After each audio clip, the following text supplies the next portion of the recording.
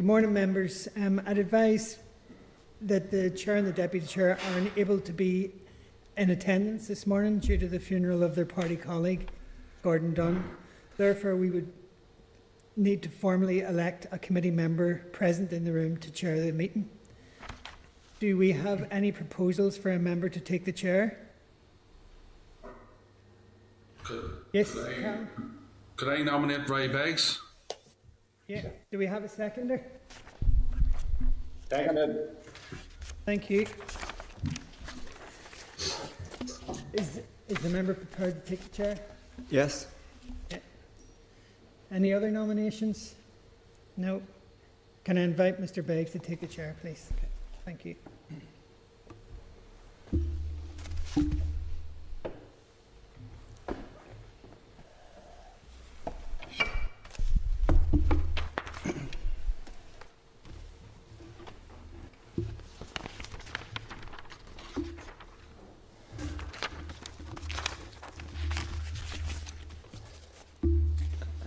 Thank you, members, for nominating me to chair the proceedings. It's a little bit surreal, is that there's no other members present in the room, but good to have so many of you online. Again, this is something that I haven't chaired a committee proceedings in some time, so I hope you'll be patient with me if I slip up or have to go back on any issue. And I hope the staff will keep me right as well. So page 3 then. Can I firstly advise members that, contrary to the order of the agenda, it has been arranged that the departmental briefing will be taken before the briefing of the taxi operators, so I hope you'll be understanding of that. And the witnesses have been teed up accordingly. Again, just to remind members, it would be helpful if you would raise the hand icon on your laptop or your PC to register if you wish to speak or ask the question at some point at each item on the agenda. And again, lower your icon when you've had that opportunity. Again, it would be helpful if members and witnesses could mute their microphone when they're not speaking to minimise feedback and enable everyone to hear evidence or questions clearly. Can I also advise members that we have to vacate the room by 1 p.m. and indeed I myself have to leave at 12:45. So if we can keep focused on that as we go through the agenda. Apologies. And we have received apologies from Jonathan Buckley, Chairperson, and also the Deputy Chairperson, David Hilditch, and also an apology from Andrew Muir. Are there any other apologies, or is there anyone else? Okay. Okay. Can I also remind members that should the committee lose quorum, we may not be able to function and deal with the business in front of us. In terms of taking decisions, that means 5 members being present, and in terms of actually hearing evidence, 4 members need to be present in the hybrid format. Can I firstly welcome George Robinson to the committee. I hope you'll enjoy your time on the committee, and I'm sure you'll be bringing issues in front of us and contributing as you have done so in other committees. So, yes, Cahill? Cahill, can you hear us, Cahill? Chair, yes, I don't know were suggested last week or not to write to the former chair and thank her for her contribution to the committee. I mean, as normal practice, was that suggested or did I miss that last week? That's a proposal there. Our members agreed that I agree it would be normal, and our members content that we would do so. And thank the previous chair. I think we verbally did acknowledge and show appreciation, but a letter I think would be appropriate. Members agreed? Can you indicate by agreed? Okay, thank you. Again, we have also had another member of the committee who has contributed during his period, has moved on, and I propose that we should write to Keith Buchanan to thank him for his service and contribution on the committee. Would members be agreeable to that? Agreed? Agreed. Thank you. Now, Mr. Buchanan himself has been in touch and would wish the committee chair and members well in the future, and also to pass on his appreciation to the staff who have serviced the committee, to Cathy, Alison, Johnny, Bill and Vincent, for their assistance to him during his time on the Infrastructure Committee, and I'm sure we're all appreciative of that as well. Item 3 on the agenda then, draft minutes. It's at page 6 of your brief, the minutes of the meeting held on the 16th of June 2021. Are members content that the minutes are a true and accurate reflection of the meeting? Content. Everyone agreed? Okay. Thank you. Matters arising, and I refer members to page 18 in their brief. And could I ask members if they have any issues that they wish to raise from that meeting? I'd highlight to you that at page 22, the outstanding committee requests are still included for your information, but have you any other issues that you wish to raise from that meeting? If so, can you please indicate? Okay. No one has indicated, so I take it that members are content that there are no further matters arising. Can I point members to page 33 in your brief, where they, and I need to bring up myself, where they, in the previous week, the committee suggests that we should have a protocol for dealing with outstanding correspondence or issues for that matter. And the clerk has made a proposal as to a line of procedures. Again, page 33, if people wish to look at it in detail. Could I suggest that we have perhaps some discussion around it, but before we would formalise such what could be quite an important administrative tool for our staff to use, that we might be better having a fuller representation in the committee so that it would be something that would stick. If I might open a few comments on the proposal, I'll then seek comments from others. The first stage indicated that the committee would write to an individual or organisation seeking information, given 2 weeks for a response, and then if they do not respond within that time frame, or give feedback or explanation, that would then move on to if they've not responded in that period, we'd move on to section 2, and this is saying that if there's no response after the initial 2-week time period, the committee staff would reissue the original request for information and advise that the time period for response has lapsed and that they should respond. And again, just seeking an update over a further 2 weeks. I myself would suggest that is appropriate, that staff should do that, but they should also form the committee formally and put it on the record that someone has not replied to the committee within 2 weeks. To a degree, give some embarrassment for those who have not responded to a committee's request. I think we have a lot of correspondence that is outstanding, and I think we should be highlighting those that are not following good practice. Okay. Then point 3. Point 3 is if no response has been received following reminder. This is after 4 weeks now we're talking at this stage. No reminder corresponds. A member of the committee staff will contact the correspondent to advise that a response has been requested and seek accommodation, or failing that a further letter requesting information that is still not received is in the given 2 weeks' time scale, that an invitation will issue for the correspondent to brief the committee in person. Now, my reading of that is that could be up to 6 weeks after we've initially written to someone and they have not come back to us. I myself think that's it's not timely enough. We're perhaps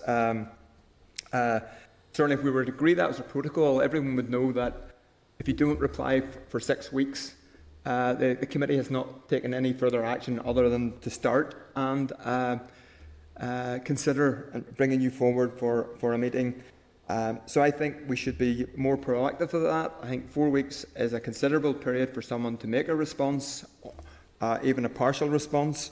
And if someone has not replied within 4 weeks, I think we should be starting the process of bringing them into the committee. Now, certainly, if they then, when they realise that we're serious about getting our information, if they provide the information, and bearing in mind it may take 1 or 2 weeks to arrange a meeting, that could still be 6 weeks that they have. But if they do provide that information, then obviously there might be no need for a formal hearing. But I think we need to make people aware that we are serious about carrying out our duty. Those are my thoughts, and I'll pass the other members. And I see at this stage Dolores Kelly has indicated that she wishes to make a comment. So, Dolores. Yeah, Chair. Thanks. I mean, I have no issue with expectations being met in terms of correspondence at all. I would suspect that it's not something that this committee suffers from, and I would just wonder about also asking the chair to raise a chairperson's liaison committee just to ascertain, what's happening across other committees, and also I don't know whether that is something that is it through the chairperson's liaison. I'm not sure the process in terms of to the speaker, or to the business committee or to the commission. It's nothing to do with the commission, I suppose. But 4 weeks is long enough, I believe. And surely, if we're not getting a response, there should be at least a holding response, giving us some explanations for why there's undue delay in responding. Thanks for that. And Cathal has indicated that he wishes to comment. Cathal? Thanks, Chair. No, I certainly would agree with the 4 weeks, Chair. There's a couple of points I want to raise. Clearly, we need to look, obviously, there's priority stuff that would need responded to. And I mean, I take it for granted we would be getting that stuff within a priority time. And also, probably, and I'm not in any way defending the department this year, I suppose some of the issues would be, we need to tie them into the work of the committee in terms of how we get the responses on collate stuff, because we may need information for the likes of briefings and that. So it's just something to keep on the agenda when we are requesting certain things. So I don't know whether we had a discussion or whether the officials there had a discussion in terms of prioritisation. But I think 4 weeks would be reasonable enough in terms of a response on any correspondence. So I would support that. But just there's a couple of initial thoughts, Chair. So, I mean, if anybody would like to respond, thank you. Oh, okay. I think in my mind we're trying to agree protocol that the staff will generally apply. Obviously, if there's a different situation, a priority, an urgency, the committee can give instruction that we wish to go a different route. We may need to have officials here next week, and there may be something very, very urgent, but we're trying to agree, in my mind, procedures that enable our staff to manage the correspondence that comes in generally. Are there any other comments? Okay. Are members content with the suggestions that have been made by a number of members as to how we proceed, and that we would asked our staff to put those ideas together and bring them back next week, perhaps to a fuller committee, hopefully, so that there is wide buy-in before we would finalise this. Are you content? Content. Content? Agreed? Okay. Right, where are we here? We now move on to correspondence. Is this at page 26? Yeah. Can I draw members' attention to page 36 in your pack? No, it's the correspondence memo. Just hold on here. What's it, 36? 36 is the correspondence memo. Oh, right, okay. At page 36 in your pack, you have the correspondence memo, which is the inclusion of all recent correspondence there. Certainly there's a number of issues which we do need to discuss, and in particular, can I draw members to page 47, where we have had a ministerial response to issues arising from the committee meeting of the 2nd of June. Can I invite members to make any comments, or is there anything further they wish to raise? Cahill, I see, has his hand up. Yeah, Chair. Just in terms of page 47 and the obviously the coach and the bus and coach operator stuff, the obviously the Minister welcomes the Department of Economy Tourism Recovery Action Plan, but I mean, clearly not all in the coach and bus sectors involved in that tourism plan. So, I mean, I think there's people sits outside that, and basically what they're asking us was for, a sector-wide support scheme. So, I mean, I'd like support from the committee to go back and reiterate the point that not everybody fits within that tourism plan. So the bus and coach industry still are asking for support. So just that's on that on page 47 in terms of correspondence, Chair. So I'd like committee support in relation to that. Okay, are there any other comments from anyone? Members content then that, as Cahill suggested, that we would go back to the department to highlight that there are aspects of the bus and coach industry that would not be covered by the discussions that have been happening in the Department of Economy. Are members agreed on that point? Are you agreed? Agreed? Okay. Agreed. Okay. Agreed. Thank you. Can I ask if members are content generally with the actions that have been suggested with the correspondence memo on page 36? Is there any other issue that you wish to raise? Or are you content with the suggestions made by the clerk as to how we proceed with a number of issues? Agreed. Agreed? Agreed, Chair. Okay, thank you. We now move on to item 6 on the agenda. Subordinate legislation, SL1s, not subject to Assembly proceedings. There is a number of statutory rules which are listed on page 56 of your report. From page 56 onwards. First of all, the SL1 for the road races, Armoy Road Cycle Road Race Order, Northern Ireland 2021. Then at page 58, SL1, the road races Eagle Rock Hill Climb Order, Northern Ireland 2021.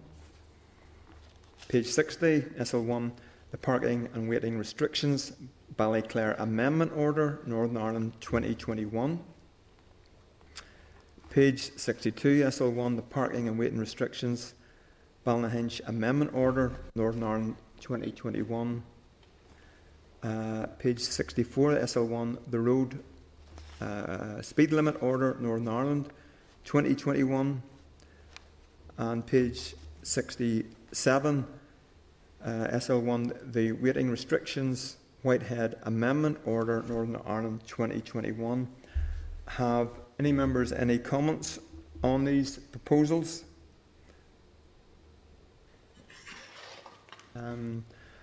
I'll make a brief comment. I see there's one from my own constituency, the weighting restrictions for Whitehead Amendment Order.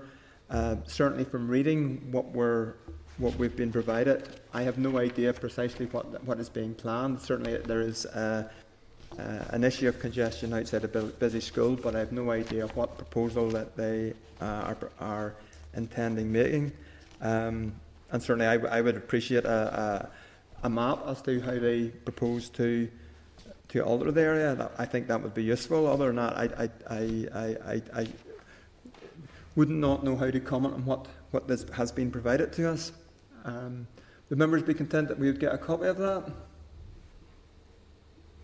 Content? Content? Okay, thank you. Agreed. Are there any other items there listed that members wish further information on?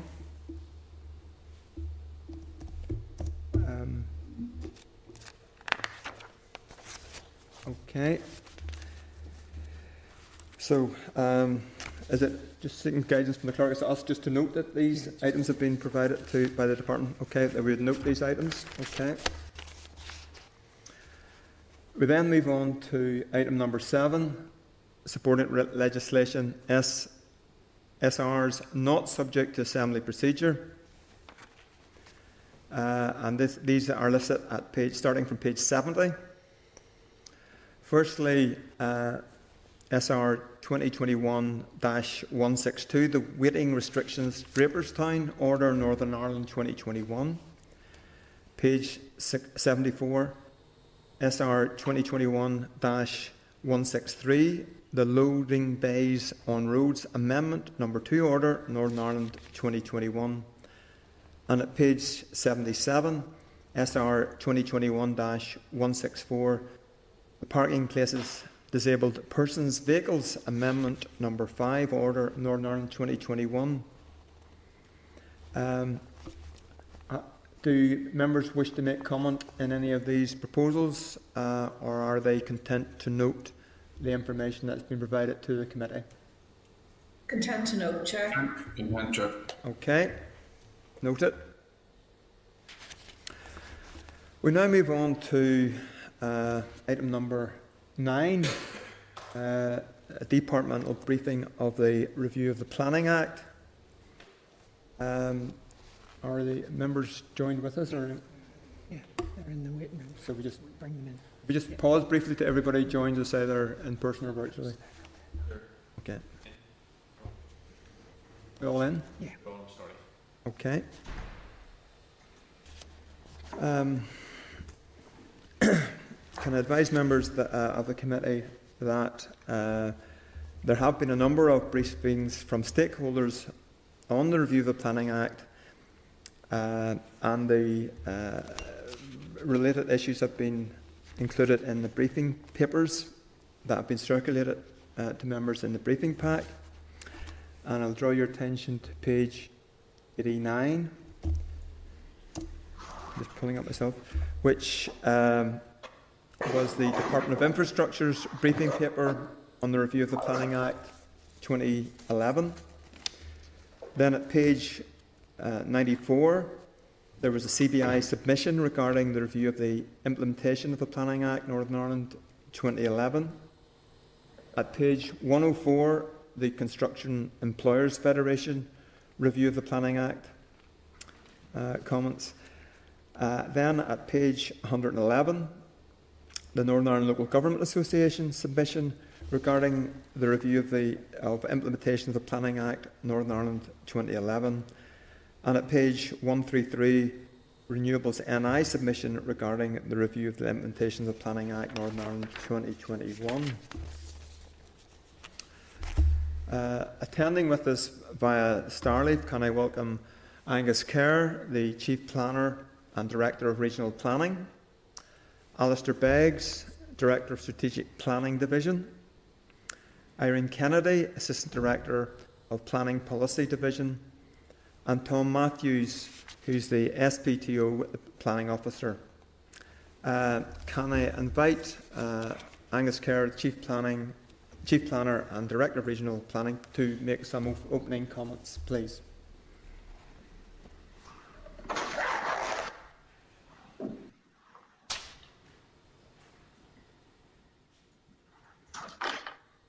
Angus, can you hear us?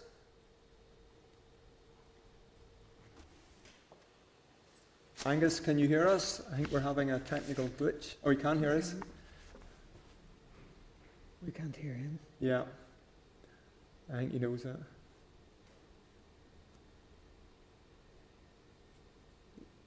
We still can't hear anything from you, Angus.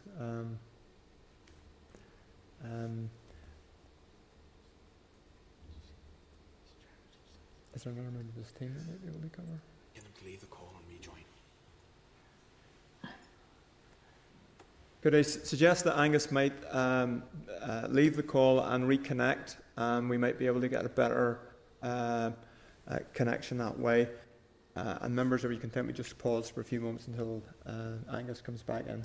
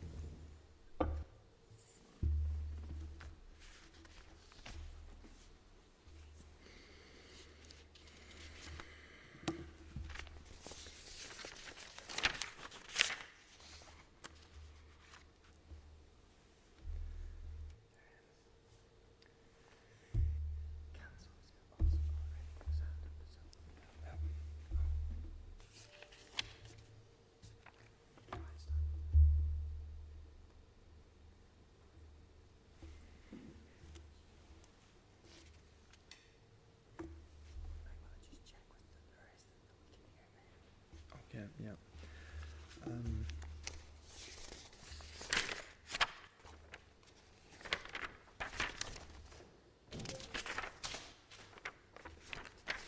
Whilst we're attempting to reconnect with Angus, can we just confirm, can Alistair Beggs hear us, and can we hear you? Alistair, are you with us still? I can hear you, Chair. Can you hear me? That's fine, loud and clear. And then Irene Kennedy, Assistant Director.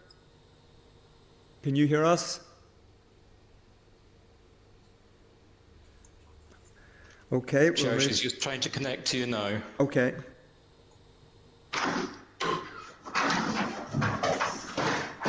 Do you want to try this? I'm guessing I'll try now. Hello, Irene, can you hear us? Yes. We're just checking that everybody has connected okay whilst Angus is reconnecting. That's good, loud and clear. And then, Tom Matthews, can you hear us? Yes, I can hear you, Chair. And we can hear you loud and clear as well. And then, Angus, I see you've appeared again, so can you hear us as well? Well, I'm at Irene's computer here, so hopefully that's working better than my own. Is that working? That's loud and clear. Yep, that's fine. And again, just invite you for opening comments. Okay, apologies for that, Chair. But look, thank you for the invitation to brief the committee today on the review of the implementation of the Planning Act, together with the findings that have emerged from our recent call from evidence. We really do welcome the opportunity to engage today and hear members' thoughts on this important subject area. What I propose to do is briefly set out the wider context and then talk specifically about the review, particularly the findings which have emerged, just to give you a sense of those. And we would then be really happy to hear the committee's thoughts on those issues and what priority we would attach to some of those issues, and answer any questions that you may have. So the committee will know that the Planning Act provided the legislative basis for the reform and transfer of the Northern Ireland planning system. The reforms were comprehensive, impacting on every aspect of planning, including how development plans are drawn up, how development proposals and applications are managed, and the way in which these functions are delivered. The key reform changes related to the complete overhaul and redesign of the development plan and development management systems, which aimed to improve its efficiency and effectiveness. Significant changes were also made in relation to planning appeals and enforcement. Overall, the aim was to create a planning system that was quicker, clearer and more accessible. The Act also gave effect to local government reform changes, which transferred the majority of planning functions and decision-making responsibilities from the Department to councils. This was designed to make planning more locally accountable, giving local politicians the opportunity to shape the areas within which they are elected. The Act therefore established the framework for a reformed and transferred planning system, which is supported with a significant and comprehensive programme of subordinate legislation and guidance.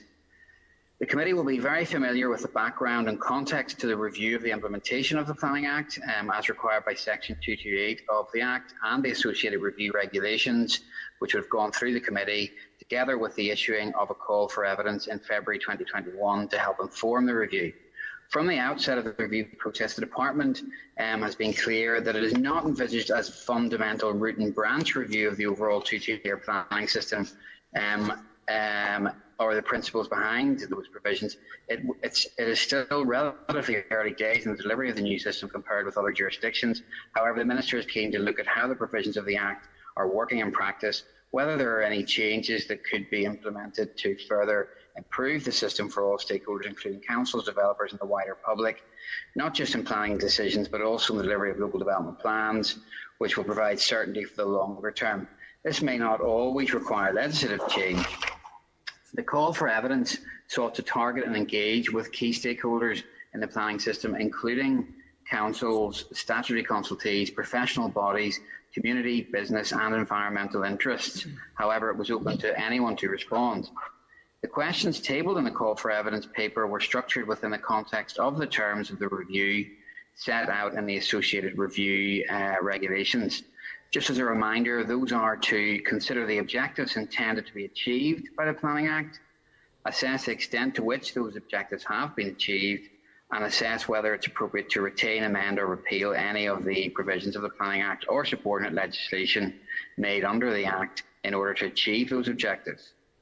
Whilst the Department welcomed comments on any aspect of the Act, it was particularly keen to hear views on those provisions covering local development plans, planning control, and additional planning control and also enforcement.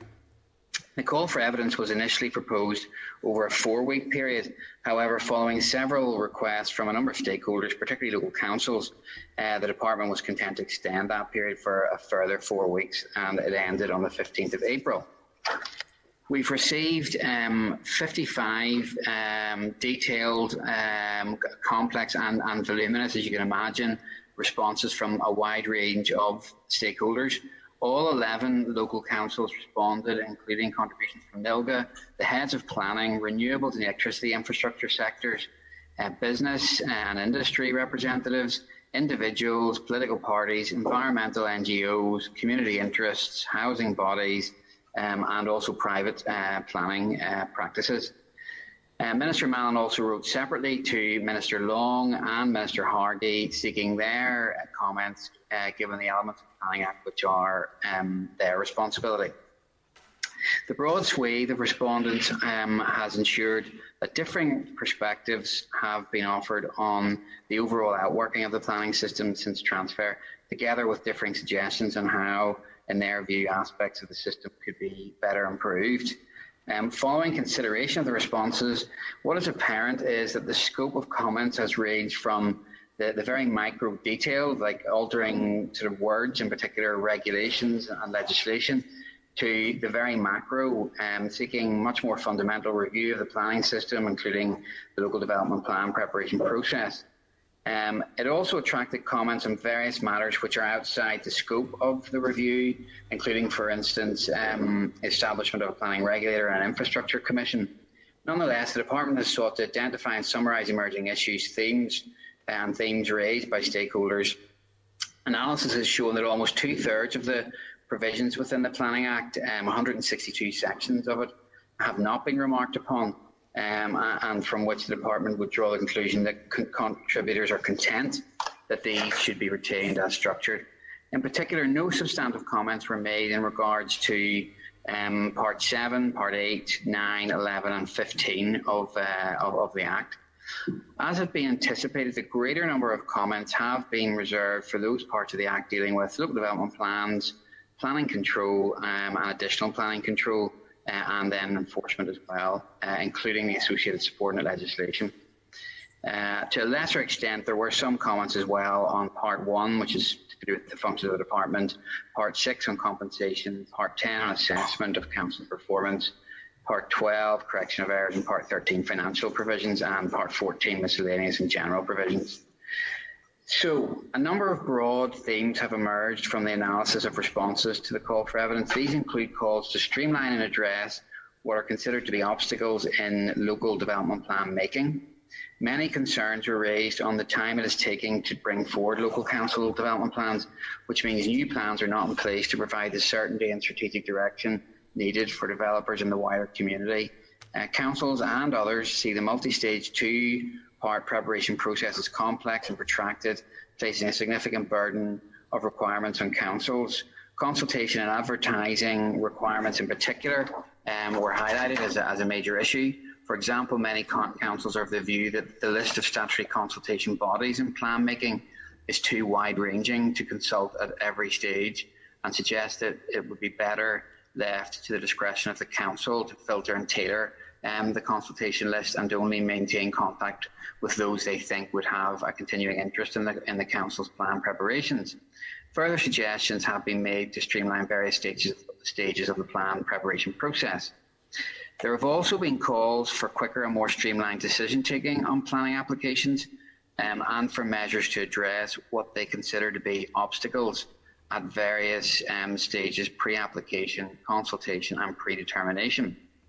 For example, there was popular support for the introduction of validation checklists, permitting councils to require applications to be accompanied by such additional information and documentation as the council would specify.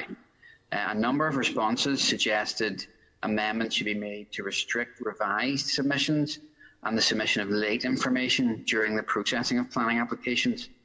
Delays in receiving responses from statutory consultees also remains a high concern for developers and councils, and many consider a review of the statutory performance targets and the categorisation of applications should be undertaken. Some respondents also consider that predetermination hearings should be discretionary and that councils are best placed to decide if a predetermination hearing would add value to the decision-making process, particularly where the application had already been subject to planning committee consideration and discussion. An area which received widespread support was the need to better utilise digitisation across the planning system. This included, for example, facilitating online submission of planning applications, making local development plan documents and other papers available online for inspection and comment. Clearly, the current pandemic has brought this issue to the fore. Another issue raised was the need for a review of planning application and advertising requirements. For example, some respondents called for the replacement of the costly print advertising in favour of online notification, and also the use of site notices. There were also calls to uplift and broaden the scope of planning fees to better match the cost of processing cases. Calls too for greater clarity in the role of the department in both plan making and decision taking, and indeed in enforcement. Some respondents also wished to see greater and more regular use of powers to assess a council's performance, and for the planning system to take account of other government strategies on, for example, climate, environment and energy, etc. There were also calls for greater powers to be given to councils, particularly in relation to conservation areas and in relation to trees, and for the commencement of the provisions relating to the review of old minerals permissions. Finally, some respondents wished to see green infrastructure proposals prioritised in a post-COVID recovery and measures to future-proof planning against potential emergencies, for example, extending extant planning permissions and suspending in-person engagement. The Department will continue to assess the wide-ranging responses to the call for evidence and give careful consideration to the proposals which have emerged. These will be considered by the Minister to determine whether any suggested amendment, retention, repeal of associated provisions would assist in better achieving the objectives of the Act. In addition, it will be necessary to determine whether changes, if implemented, would require amendment to primary support or subordinate legislation, or could it be effected through guidance or other means. The review report will also reflect on any potential legislative amendment which may arise from parallel work ongoing in the Department to improve the planning system through, for example, the Planning Forum and the Planning Engagement Partnership. Members will be aware the Planning Forum is a cross-government group working in collaboration with central and local government to focus on improving processes and timeframes for processing major and economically significant applications. And the Planning Engagement Partnership set up at the end of last year is looking at how to enhance the quality and depth of community engagement in the planning process at both regional and local levels, and to help to improve the planning system experience for users. The Department will be providing a briefing on the partnership following summer recess to the committee. Furthermore, you're also aware of the ongoing review of the planning system by the Northern Ireland Audit Office, which may also highlight issues to be considered as part of the review of the Act. A timeline for bringing forward any legislative amendments that emerge from the review will also be considered and included in the review report. Any legislative change, of course, can only be taken forward in line with ministerial priorities and in accordance with established policy-making best practice, including, of course, further engagement with the committee. Thank you, Chair, and I know there was quite a lot in there, and there's a heck of a lot more in the 55 submissions on this, but I hope it does give you a sort of a flavour of the current position and the issues that are emerging, and we're very happy to hear the committee's thoughts on the issues that we need to consider in the review and answer any questions that you may have. Thank you. Thank you for that. I see there's considerable interest from our members who are present. I'll open with a comment and a question around local development planning. Certainly, there does need to be joined-up government, and the absence of wastewater treatment capacity in many areas is frustrating any planning process. So that's a sort of a general comment. I realise it's outside of your remit in this, but nevertheless, it's an issue that does need to be dealt with.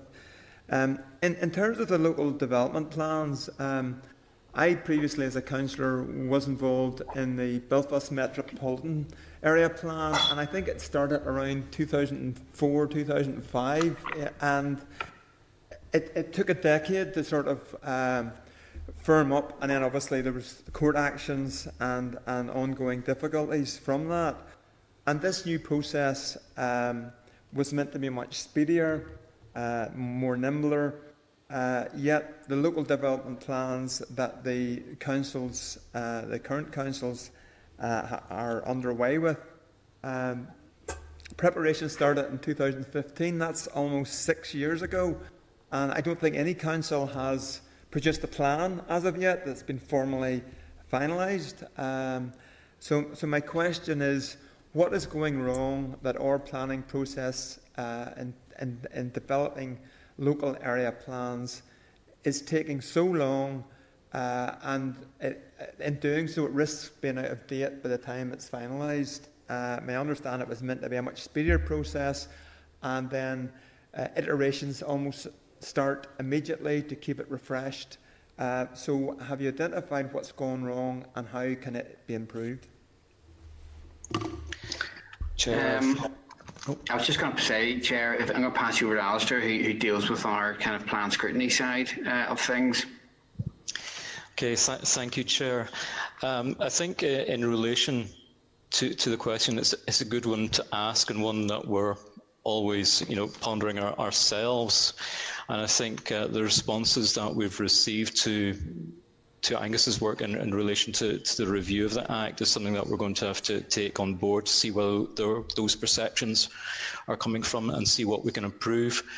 But I think in terms of the system, if we go back, we had a completely different planning system put in place. So I think to a degree, the councils and ourselves and everybody involved has had to get used and involved with that new system, trying to figure out how that works and the balance of relationships.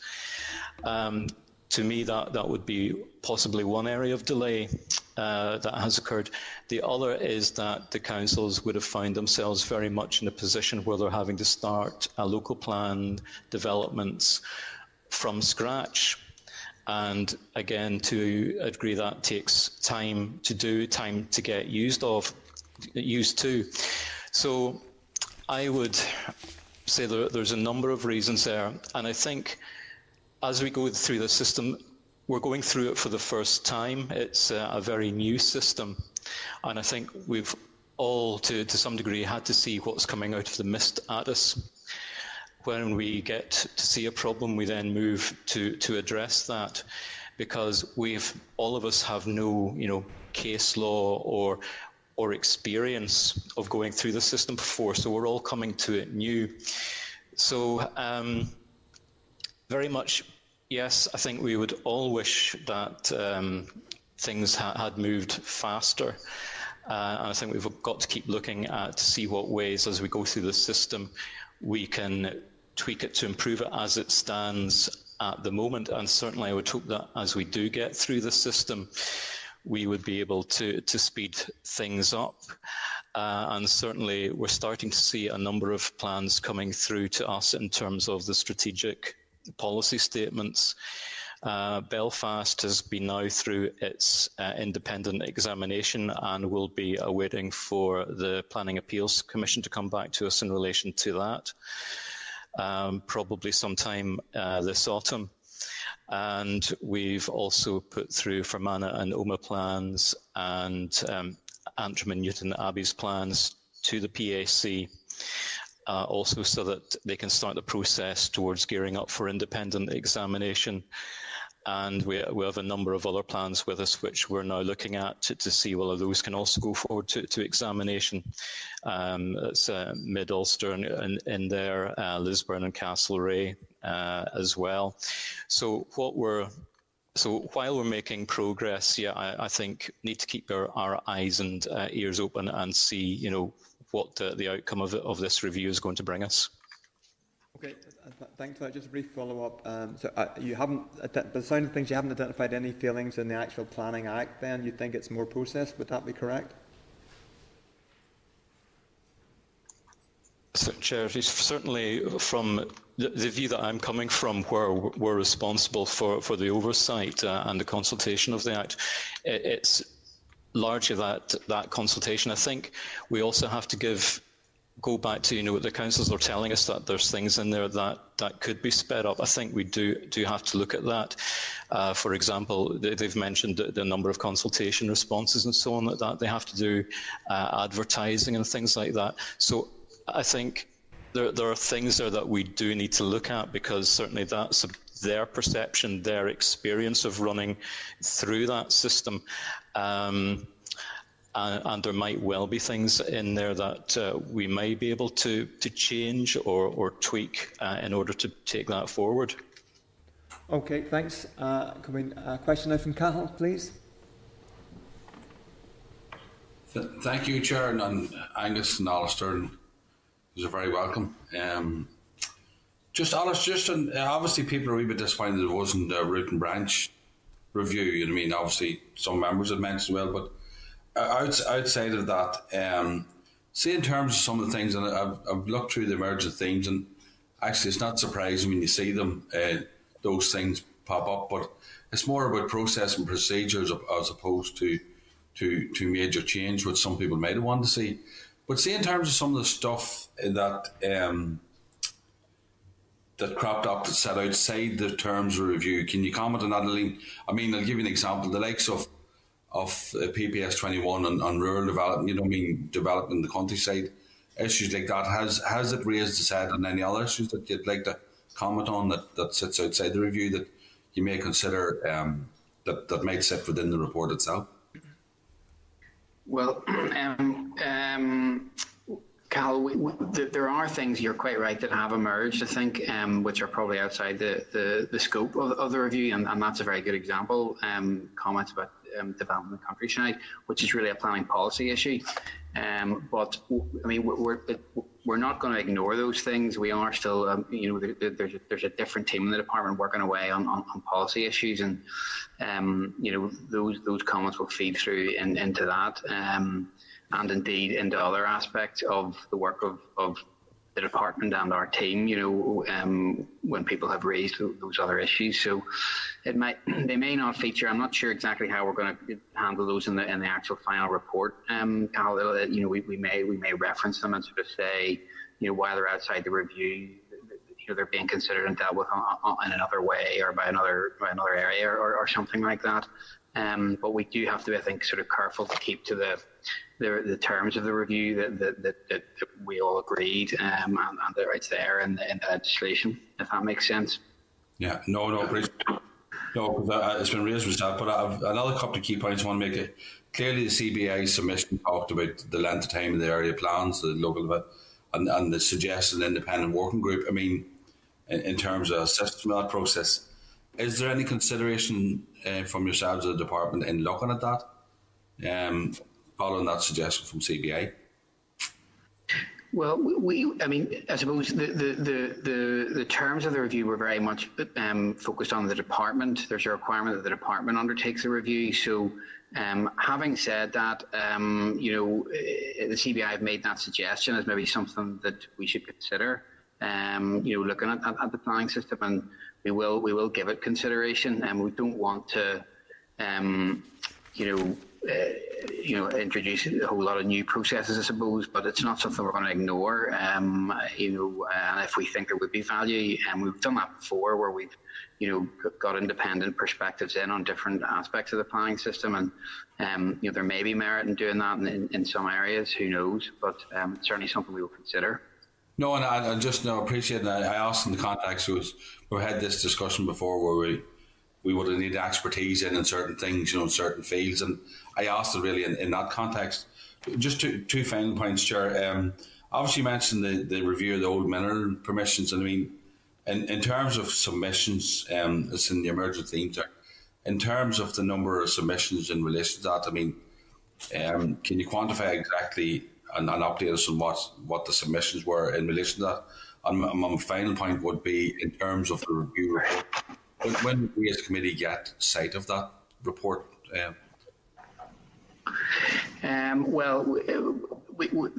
plan, the aim at the minute is, to engage with the Minister over the summer and continue to sort of assess all the issues that come out, including the issues we hear today, obviously, with a view to trying to have the report completed towards the end of the year.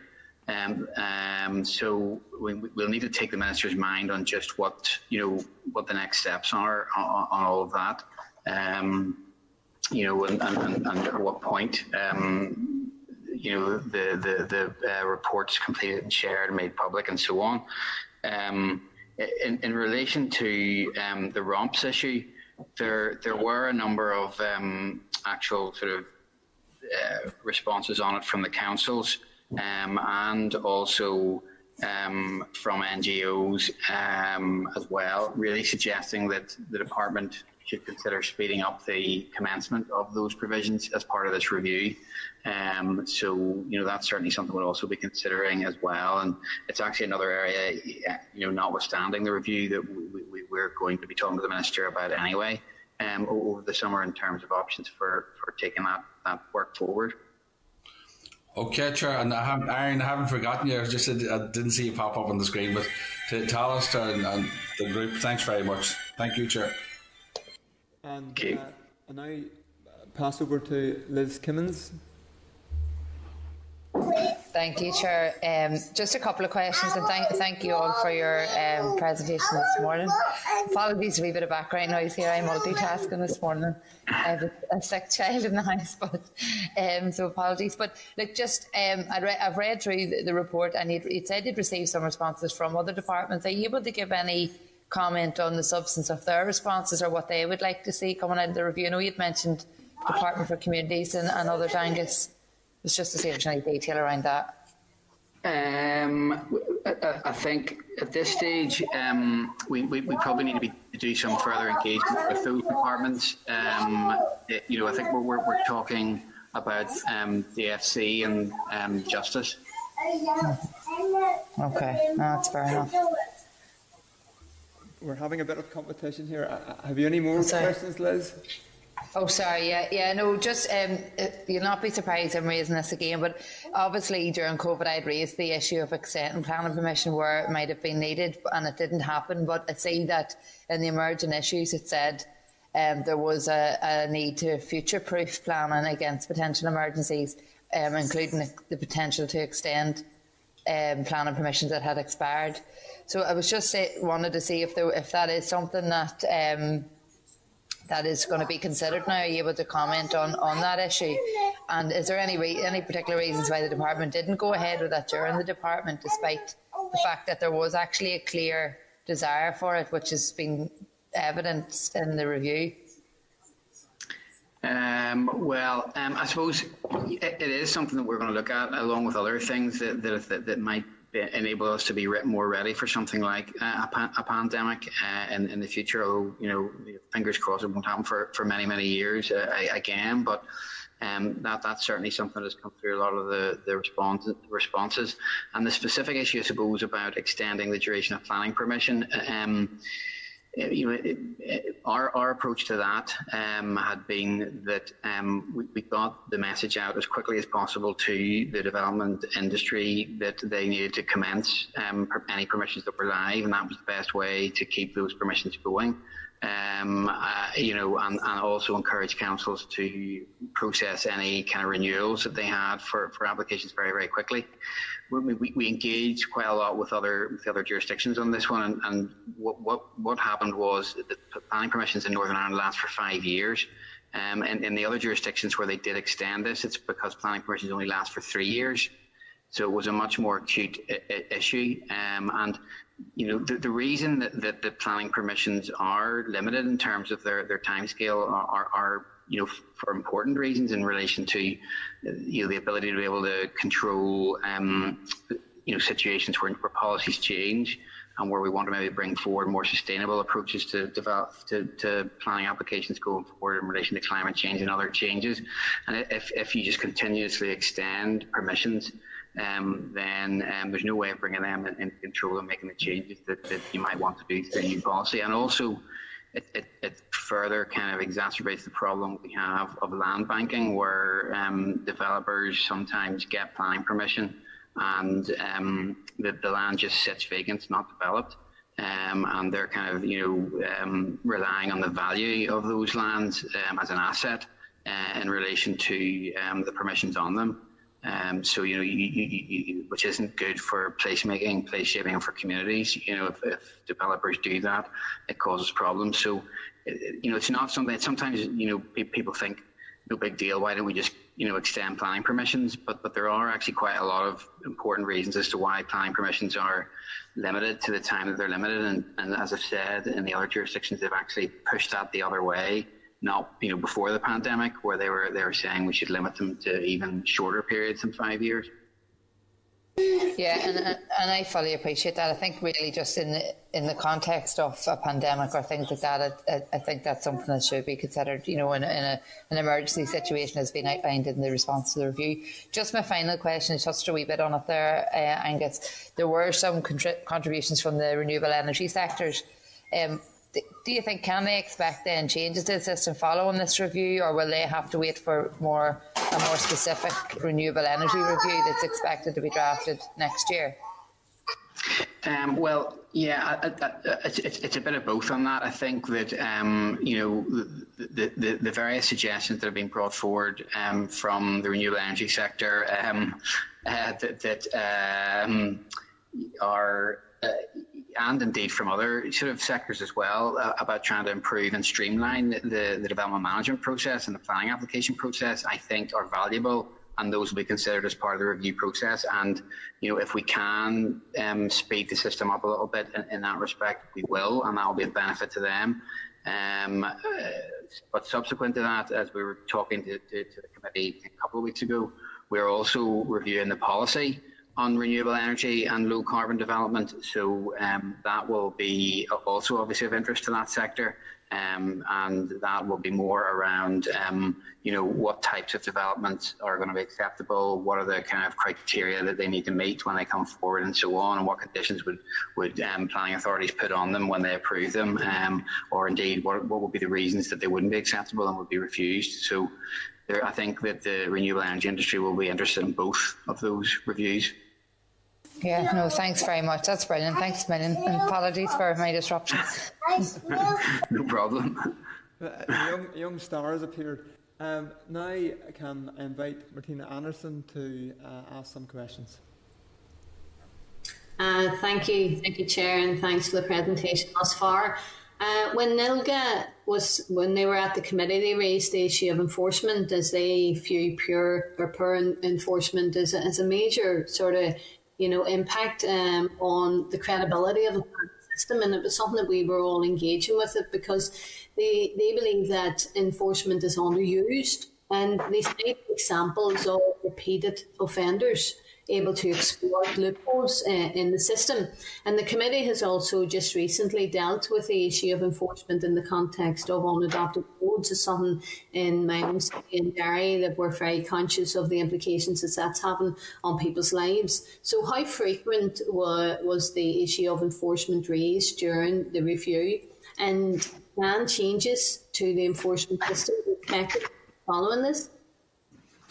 It did come up. It was one of the things that's come up across a wide range of the representations. There's no doubt about that. And the issue of effective enforcement, as you have said, was one that has been raised. And it's obviously in the NILGA submission as well.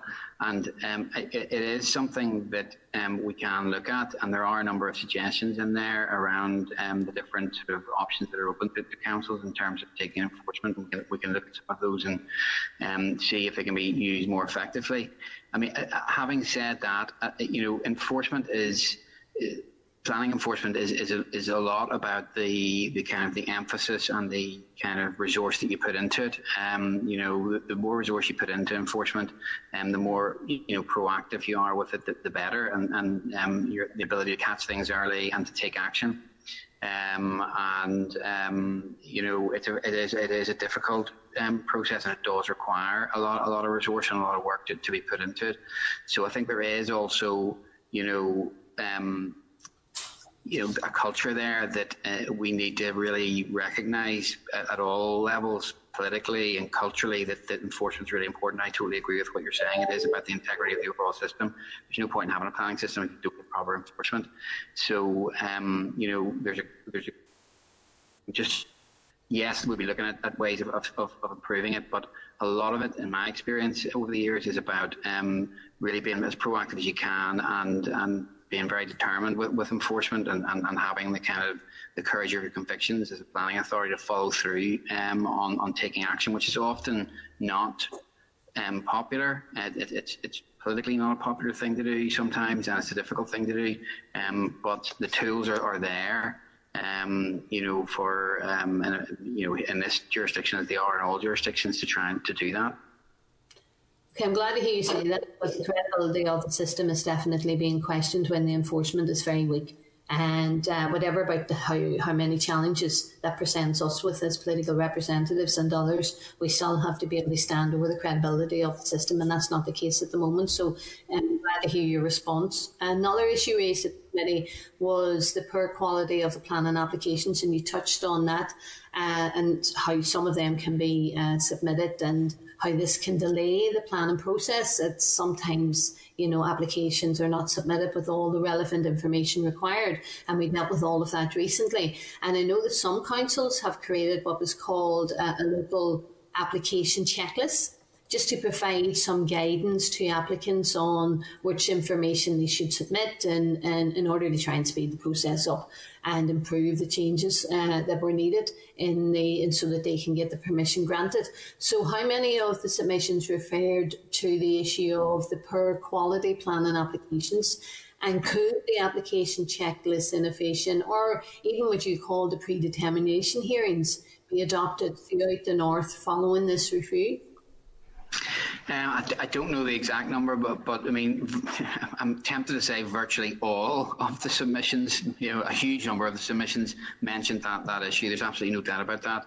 I think we recognise it as being a key issue.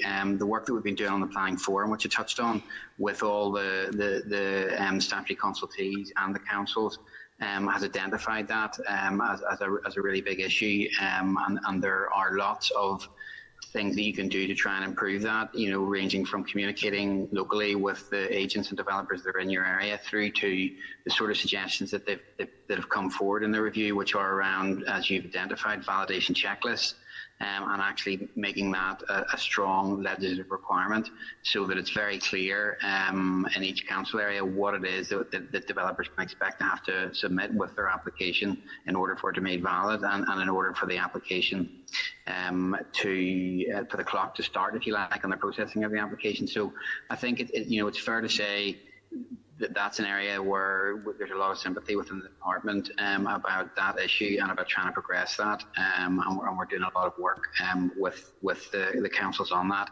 And probably, you've heard me in the past, I think, at the committee talking about the cultural issue in the planning system that we have at the moment, and even with some of these measures coming in, there still needs to be that approach where we don't view the planning system as a way of MOTing proposals as they go through the system, and you're endlessly kind of saying, oh well, look, if you change that it'll be okay, and then that comes in and it waits a few weeks for that to come in, then that goes out to the statutory consultation, there's more time, and it just goes on endlessly, and at the end of the process you've spent so much time and resource, and the applicant gets their approval, which in some ways is possibly a good outcome, but I think what we've been discussing in the past has been just changing that culture a little bit, where we're a wee bit more robust, and if we don't have the right information, then we determine the application in front of us, and if that's a refusal, it's a refusal. Well, that in itself actually may trigger off some mindsets when they're putting in the submission and the application forward, in order to speed it up, and then also to try to change and improve their chances of permission being granted. Then I think that could be seen as somewhat harsh if we don't, in the first instance, at least take account of, for instance, the verification process through an application checklist, or do the pre-determination hearings, or have a process in place so that by the time they come to you, it comes to you as a package that you're actually having to make a determination on. So I accept what you're saying, but I do think some work needs to be done in the process to change how applications are just put in, and then there's a ping pong goes on until they reach a particular standard. Thanks for that, and thanks for the work that you're doing. I really appreciate your responses to me today. And now we pass over to Lois Kelly for some questions. Thanks, Chair, and thanks, Angus. I wanted to back Liz up a bit in terms of the existing planning permissions. I have one or two constituents whose planning permission ends sometimes later this year, but because of COVID weren't able to get workers, so I'd want to endorse consideration being given for some extension, or a better explanation of what entails work having commenced, because different teams interpret it differently. I find that just because every constituency board is on another, and sometimes you make representation across that piece. And then obviously the renewable energy sector is a wee bit, around people champion climate change and decarbonisation, but not if some of the renewable planning applications maybe are a wee bit too close. It's a bit like the old bus shelters argument, but just would say that I do think there has to be something around public education, just around all of that in terms of what actually people should expect. And one of the things I pick up from time to time, I do think this review is a real opportunity to put some things right. And I don't think they all cost money. I think it's just about a can-do attitude and a willingness to change. And in that, there is some part. You mentioned culture earlier on. There does seem to be, whether it's people being a bit frightened or lacking experience, because I do know a lot of experienced planning officers left under the voluntary exit scheme. But a lot of developers and applicants tell me it's very difficult, and even for elected representatives, to get responses in a timely manner now from planning departments. Now I know that's partly in the purview of councils, but there is a cultural thing where they don't see applicants as being customers. There's not that ethos, it would seem, within that sector, and that's a recurrent theme that I get from people who seek my assistance. And then in terms of the bit about, I would obviously encourage that bit around enforcement, but the other one is around some repeat offenders, in terms of some developers who either don't do the work in terms of the infrastructure, particularly around water and sewage. And I think there was one raised too by some folk around other alternatives to, I can't remember the name of it, but connecting to, rather than having to connect to the main sewage network, there's a newer technology that could allow some work to continue. What I'm also finding, I don't know what discussions you've had with NIE, but certainly I'm finding from NIE's perspective, a number of developers having to wait a very long time and being able to connect into the grid. So that's holding up. I know that's not holding up the building, but it is holding up the site in social housing and being able to be handed over. And the other bit was some developers who are cute and, as they would say here, and getting around the system, putting in piecemeal applications in order to not meet the requirements. That was the case at one time around open space, for example. But it's also around maybe some industrial sites where, maybe put in for 3 warehouses and all of a sudden it becomes 1. And that then may well have ramifications for the roads infrastructure, for example, which may have put a greater onus on the developers' proposals in terms of the conditions. If there's a piecemeal approach rather than some upfront honesty in terms of what actually is going to be on the site. They may well already have a key occupant. So those are just some of the things that have come across my desk, Angus, that I would hope that this review will address. Thank you. There's a lot there, and I think definitely the review can touch on some of them. I mean, we talked a little bit about the technical start point, and there is kind of case law around that, and there is, from memory, we have some guidance, I think, somewhere in our system about the technical start. It might go back to the previous, the unitary system under DOE, but hopefully that would be of assistance on that front. The point you're making about public education for renewable energy applications, again, that's probably more for our renewable energy policy work that we're doing, but as opposed to the review. But it is very much a key point that I've been making repeatedly in the work that I'm doing with our colleagues in DFE on the energy strategy, and it's this point that you have highlighted in relation to everyone in principle will kind of sign up to renewable energy and climate change and all of that. But somehow, sometimes when it comes down to the local area and it's actually the development's happening beside you, it's a different story. So, and then you will have problems in planning. No matter how good your planning system is, there will be problems and there will be delays. So I've been really banging that drum with those guys and encouraging them to do the work around the public engagement that you have, education that you've identified. So yeah, I agree totally with that, and that's something we definitely want to pursue. The culture point, again, I keep coming back to it. I've said it a number of times here, and I fully agree that is a key point, and it's something that we're trying very hard to address through the work we're doing with the forum and generally through the engagement that we have with the heads of planning to try and really get that culture, if you like, correct. And give the confidence to planners, because it has become a very contested area. Planners are under pressure on all sides. There's a fear, I think, sometimes putting your head above the parapet and saying something, and then suddenly, there's a challenge comes in, and it's a difficult area to work in. So it's about trying to build that confidence in the leadership, if you like, both at our level and locally, to try and allow. It's only when you have that you can have the sort of engagement that you're talking about, Dolores, which I remember in my early days in planning, where there was a lot more openness, but it's from bitter experience, where people have been got themselves in difficulties because of maybe trying to be helpful. So we need to work on that. It's absolutely a key point. The sewage and water infrastructure point, I think, again, it's really, water. It's a water issue, I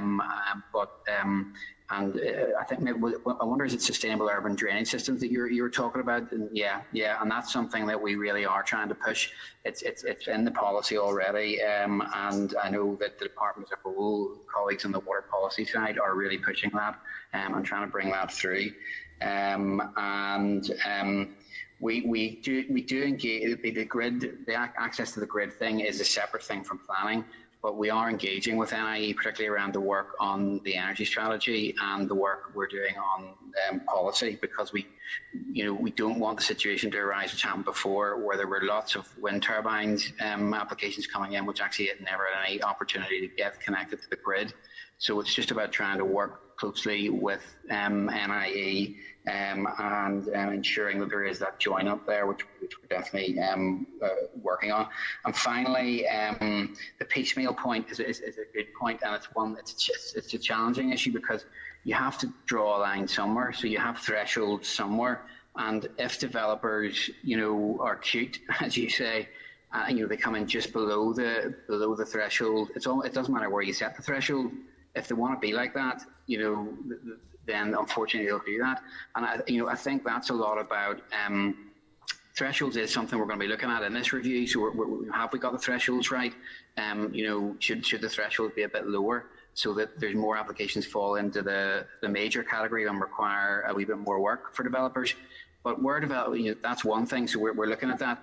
But no matter where we decide it should go, if they are going to do that, to me that's about the local planning authority engaging with those developers and saying, look, that's just not the right way to do business here. Yes, okay, technically you can get away with it, but if you want to have the right relationships in our local area, if you care about the community and the place that you're developing in, let's not play that game. Let's try and work collectively together to do the right thing. If it's just to avoid falling into a certain category where you have to do pre-application community consultation, that's, that is very bad that developers would want to do that, because, the whole point of the planning system is, or one of the main factors of the planning system is, to have the opportunity for local communities to properly and meaningfully engage into those processes. And actually, where we have engaged with developers on that since it's come in, it's actually been very positive. Where they have said, when we have done this, we've actually found out that the community want very small changes, and if we give it to them, they're actually much less likely then to object when the planning application comes in. So again, a little bit about relationships in that one, that's something that I know a lot of the heads of planning are working on. Thanks, Chair. Okay, and I see Andrew Muir has joined us, so could we have Andrew, please? Thank you very much, Chair, and apologies for lateness. And thank you for the officials for coming along. My issue, or my questions, more not particularly relate around the feedback which is provided for the review, because you've already received that. You've received substantial amount of feedback. The issue is about the next steps after that, okay? And there's two key issues which I think are very important to myself. One is about, and it's referenced within your report, about quicker and more streamlined decision making, because that's key for me in terms of getting applications decided quicker, and we do need to improve that.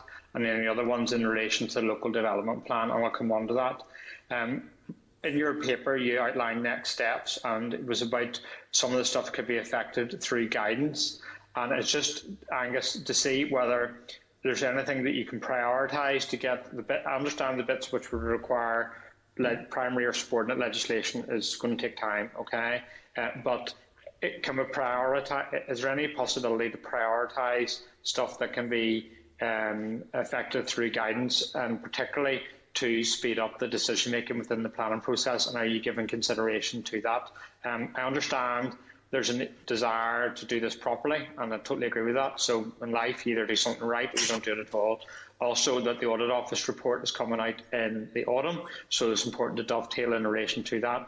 But we're living in the here and now and wanting to get things improved. And if there's any way you can to prioritise getting applications decided quicker just through the issuing of better guidance. So that's my first question.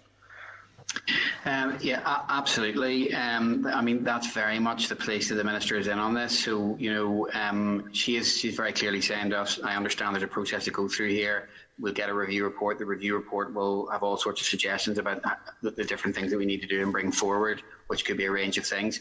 But, you know, I want to effect change now, and I want to improve things as quickly as possible to do. So we are looking at those issues through the planning forum, for example, and the planning engagement partnership, where we are, and indeed through the planning group, where we engage with heads of planning. So, for example, the validation checklist one, which, you know, probably not necessarily, you know, breaking any kind of confidence to say, I suspect that will feature as something that we want to bring forward in the review.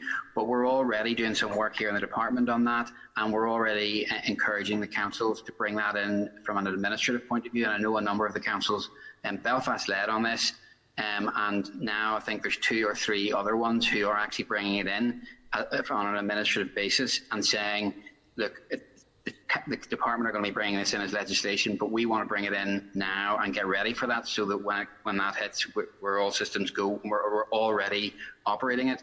And indeed, even the ones who aren't doing that are actually getting ready as well, in terms of trying to have guidance ready locally and think about how it would work for them locally in that area.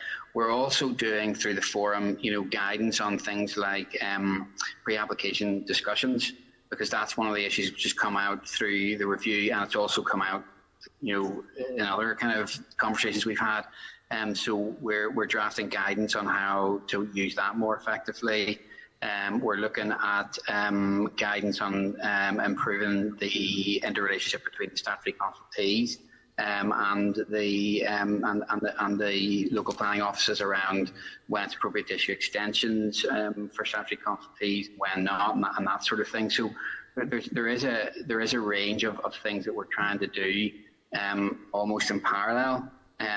You know, and it's a bit of a balancing act. We don't want to do something inappropriate that, you know, ought to wait and go through due process, but we are trying to make as many changes, as many improvements as we can as we go forward. And obviously, the other thing I should mention that we're doing is and that's full steam ahead, is the new IT system for planning, which is a big thing that's come out of the review. Everyone's talked about that in light of the pandemic, need for digitisation, all of that. Well, you know, that's going ahead. You know, the answer to that in the review report will be, we're doing it, you know, and hopefully, you know, it'll be, you know, rolled out next year. Thank you, Angus, and I think I'm encouraged by that. And even if there's an opportunity for like an interim report just focused upon that areas of guidance that you can take forward, that would be, I think I would be keen to see that, because we get this tangible deliveries, because some of the other stuff will be on the long finger. You know, this mandate's coming to the end of March next year. So by the time you start getting legislation through, it's going to be the autumn of next year, being realistic around it. So the other one's just around the local development plans. So we're all aware of the process around that and how that's envisaged that's going to work. But you'll have seen through the responses, but everyone knows there's concerns about how elongated that is proving. Now, I understand we're following the process that's been outlined, but it's whether there's any active consideration given to seeing if we can shorten and improve the process that we're following. I know your view is that this is a relatively new planning system, but it's already becoming clear, and the plan system has been in place for 6 years now, that the LDP process is cumbersome and it's not delivering the results that we need. And if there is really an appetite to try to address that, because I have a real worry, Angus, that if we don't deal with this, the time some of these LDPs come out, they're going to be out of date. And, we're dealing with the shadow of BMAP. And, that is, it hasn't even, because of other things, hasn't been adopted. So I'm living in North Down, working towards a development plan, which was in the 90s when I was much younger and had a lot more energy and all the rest of it. So we do need to take lessons from this LDP and change it. And I don't know whether there is an appetite to do that. I'd be interested to get your views on that. There absolutely is an appetite to do that, Andrew. And what I'm going to pass you over actually to Alistair, who leads the team in the department looking at development plans, and he can fill you in a bit more on that. Hi. No, thanks for that, Angus. I think very much, yes, we do have that. Well, as Angus is saying, we've got to use this opportunity and to see how the responses that have been coming forth from the players in this, such as the councils and the developers, see their perceptions of where the delays might be coming on, and we need to have a look at those. I think as planners we need to be always open and quite honest with ourselves as to where things might not be working and where they could be working better, not be afraid to raise those issues. And as you'll have seen from the responses, they go from, again, the small tweaks around the system to the more fundamental review of the system in terms of the number of planned documents that are coming forward. And I suppose, I think, will look at all those with an open mind and with the view, as you see, what changes can we make? Will those really speed up the system? I suppose what we would want to ensure is that if we do make any changes, we're not actually detracting from the vast amount of work that the councils have already done on these plans, and that we don't negate that. We would take them potentially back to a square one edition. So very much so. There's been a lot of interesting comment made again around the procedures, advertising, consultations, and with an open mind, we definitely really do need to look at those and see what we can pull out. Thank you, Alistair, and thank you, Chair. Okay, I'll just pick up myself an issue which a member raised, the issue of climate change, and obviously there's the 2050 target, but a clear indication that many expect carbon zero to be in place much earlier, and planning, and certainly area plans and development of infrastructure and buildings has a very major impact on the carbon output. So my question is, are any changes required in the planning process, do you see, in terms of climate change, or are you awaiting legislation which would then necessitate you doing that? Well, I think one of the key areas where there will be change, and where we've already started working on, is the policy for renewable and low carbon development. So review, so that there will definitely, I think, be changes in that. And I mean, one of the key aspects of that work is to make sure that that planning policy is kind of appropriately lined up with the executive's energy strategy, if you like, that's being prepared by DFE at the minute. So much of which, as you know, is a response to climate change. So I would anticipate that through the course of that work, there will be significant changes in policy to assist us to deliver that. And also, whenever we see what comes out of the bill and so on, we'll have to look at that quite right to see what are the implications of that for planning, and can that be dealt with through the renewables review, or do we need to make other changes in planning to give effect to some of those issues? One of the areas that is related to this, because bear in mind, when you build a house, you build it for 50 years plus, and it is expensive to come and retrofit. So if you don't get it right at first, it can be very expensive. So one of the related issues is building control and the levels of insulation.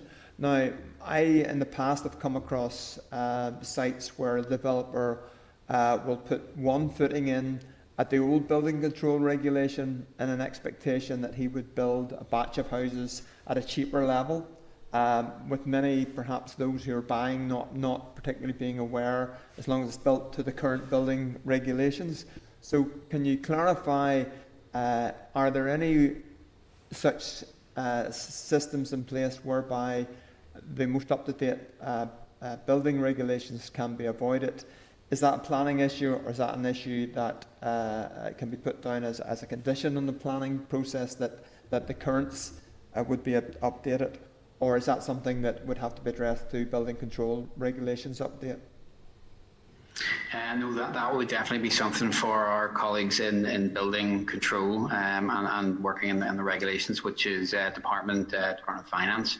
I know there's a lot of liaison at the local plan level where councils are responsible for both. At the local planning authority level where councils are responsible for both. But certainly at that sort of strategic issue, it's a matter really for DOF. Okay. I think that's all members who wish to ask the question. Are there any late questions that anyone wishes to ask in addition? Okay. Can I just thank you and your team for giving so many answers and direction of what you're doing.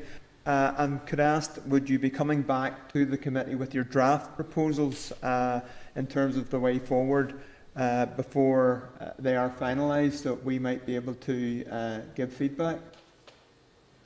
I suppose that's still to be decided. We need to discuss those next steps with the minister.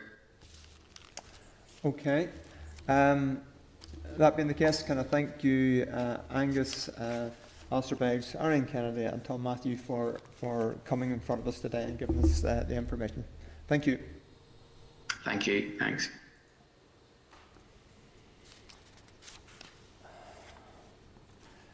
Next, members, we're receiving a briefing from taxi operators and the current issues facing the sector.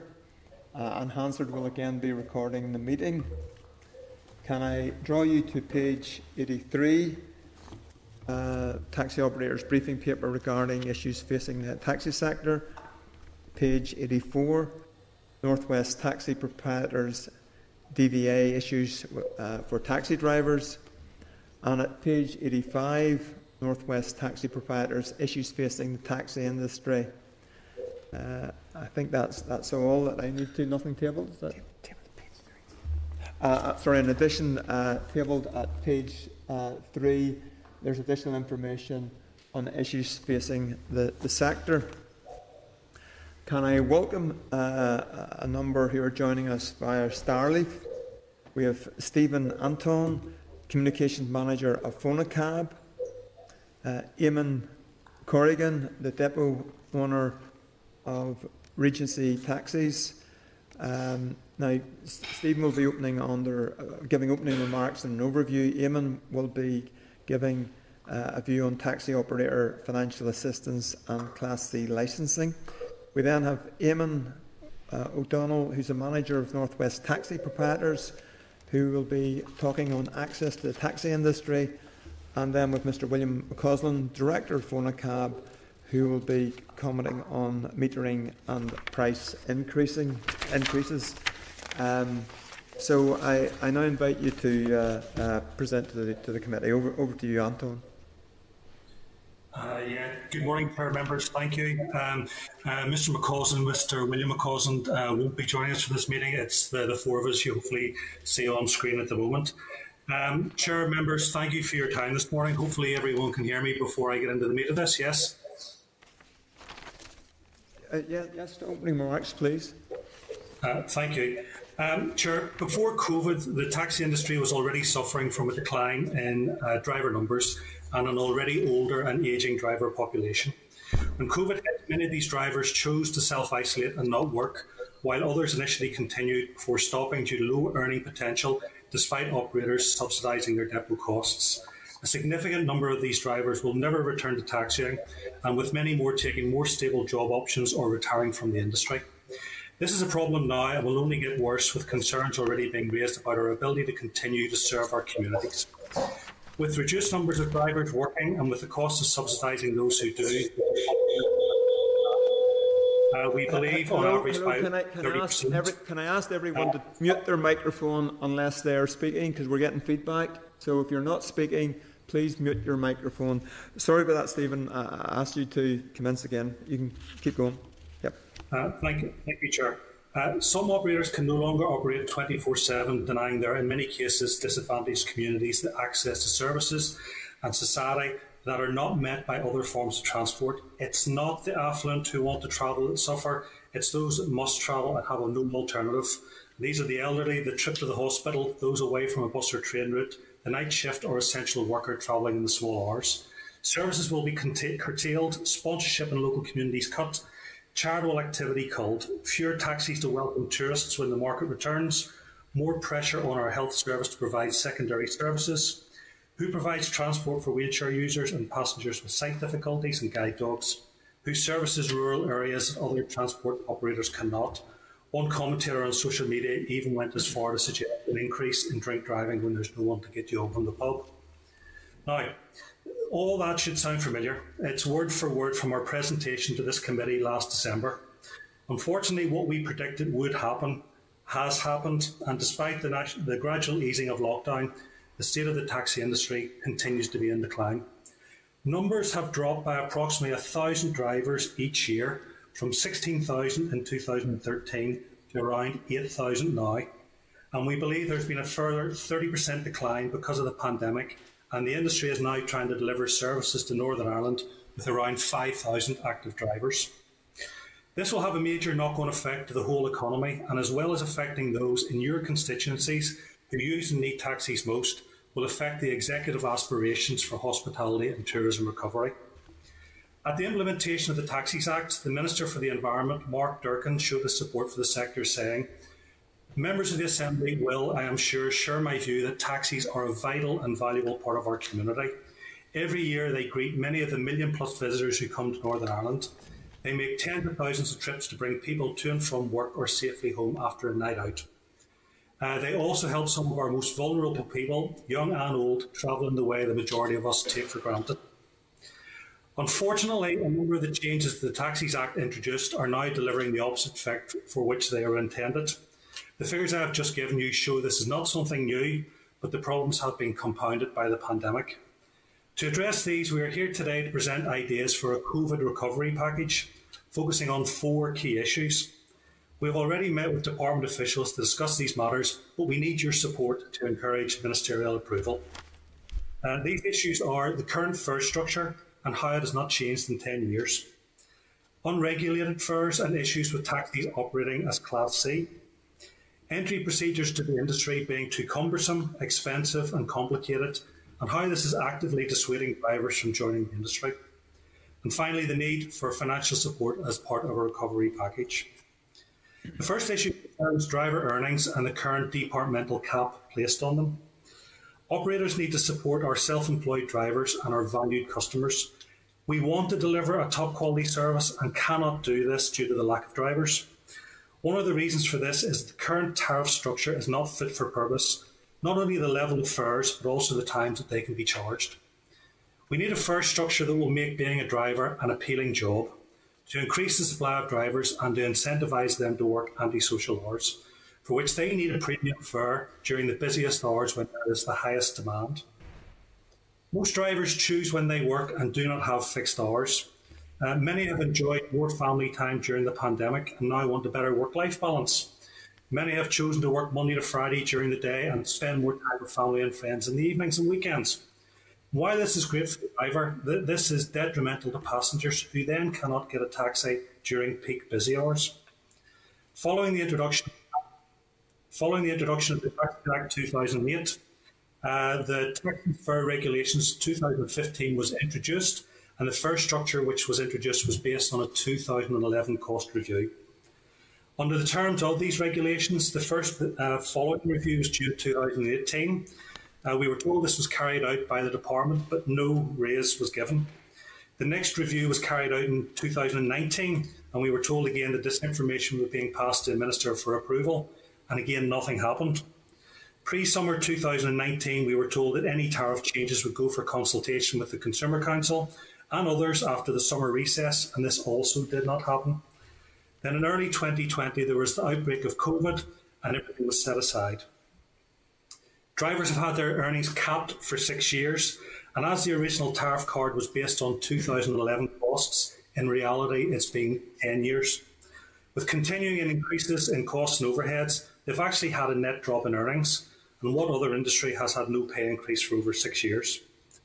The national living wage has risen by about 5% per annum over the last 4 years, and despite the government approving increases in bus and train fares on an annual basis, for some reason will not approve any increase to regulated taxi fares.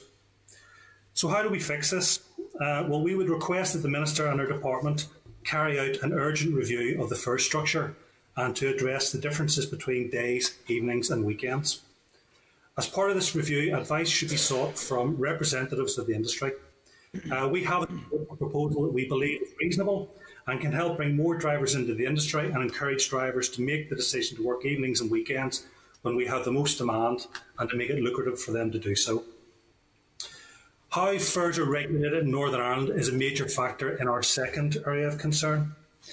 You should have seen from the papers that were sent to you in advance of this meeting a little breakdown of the different classes of how taxis operate in Northern Ireland.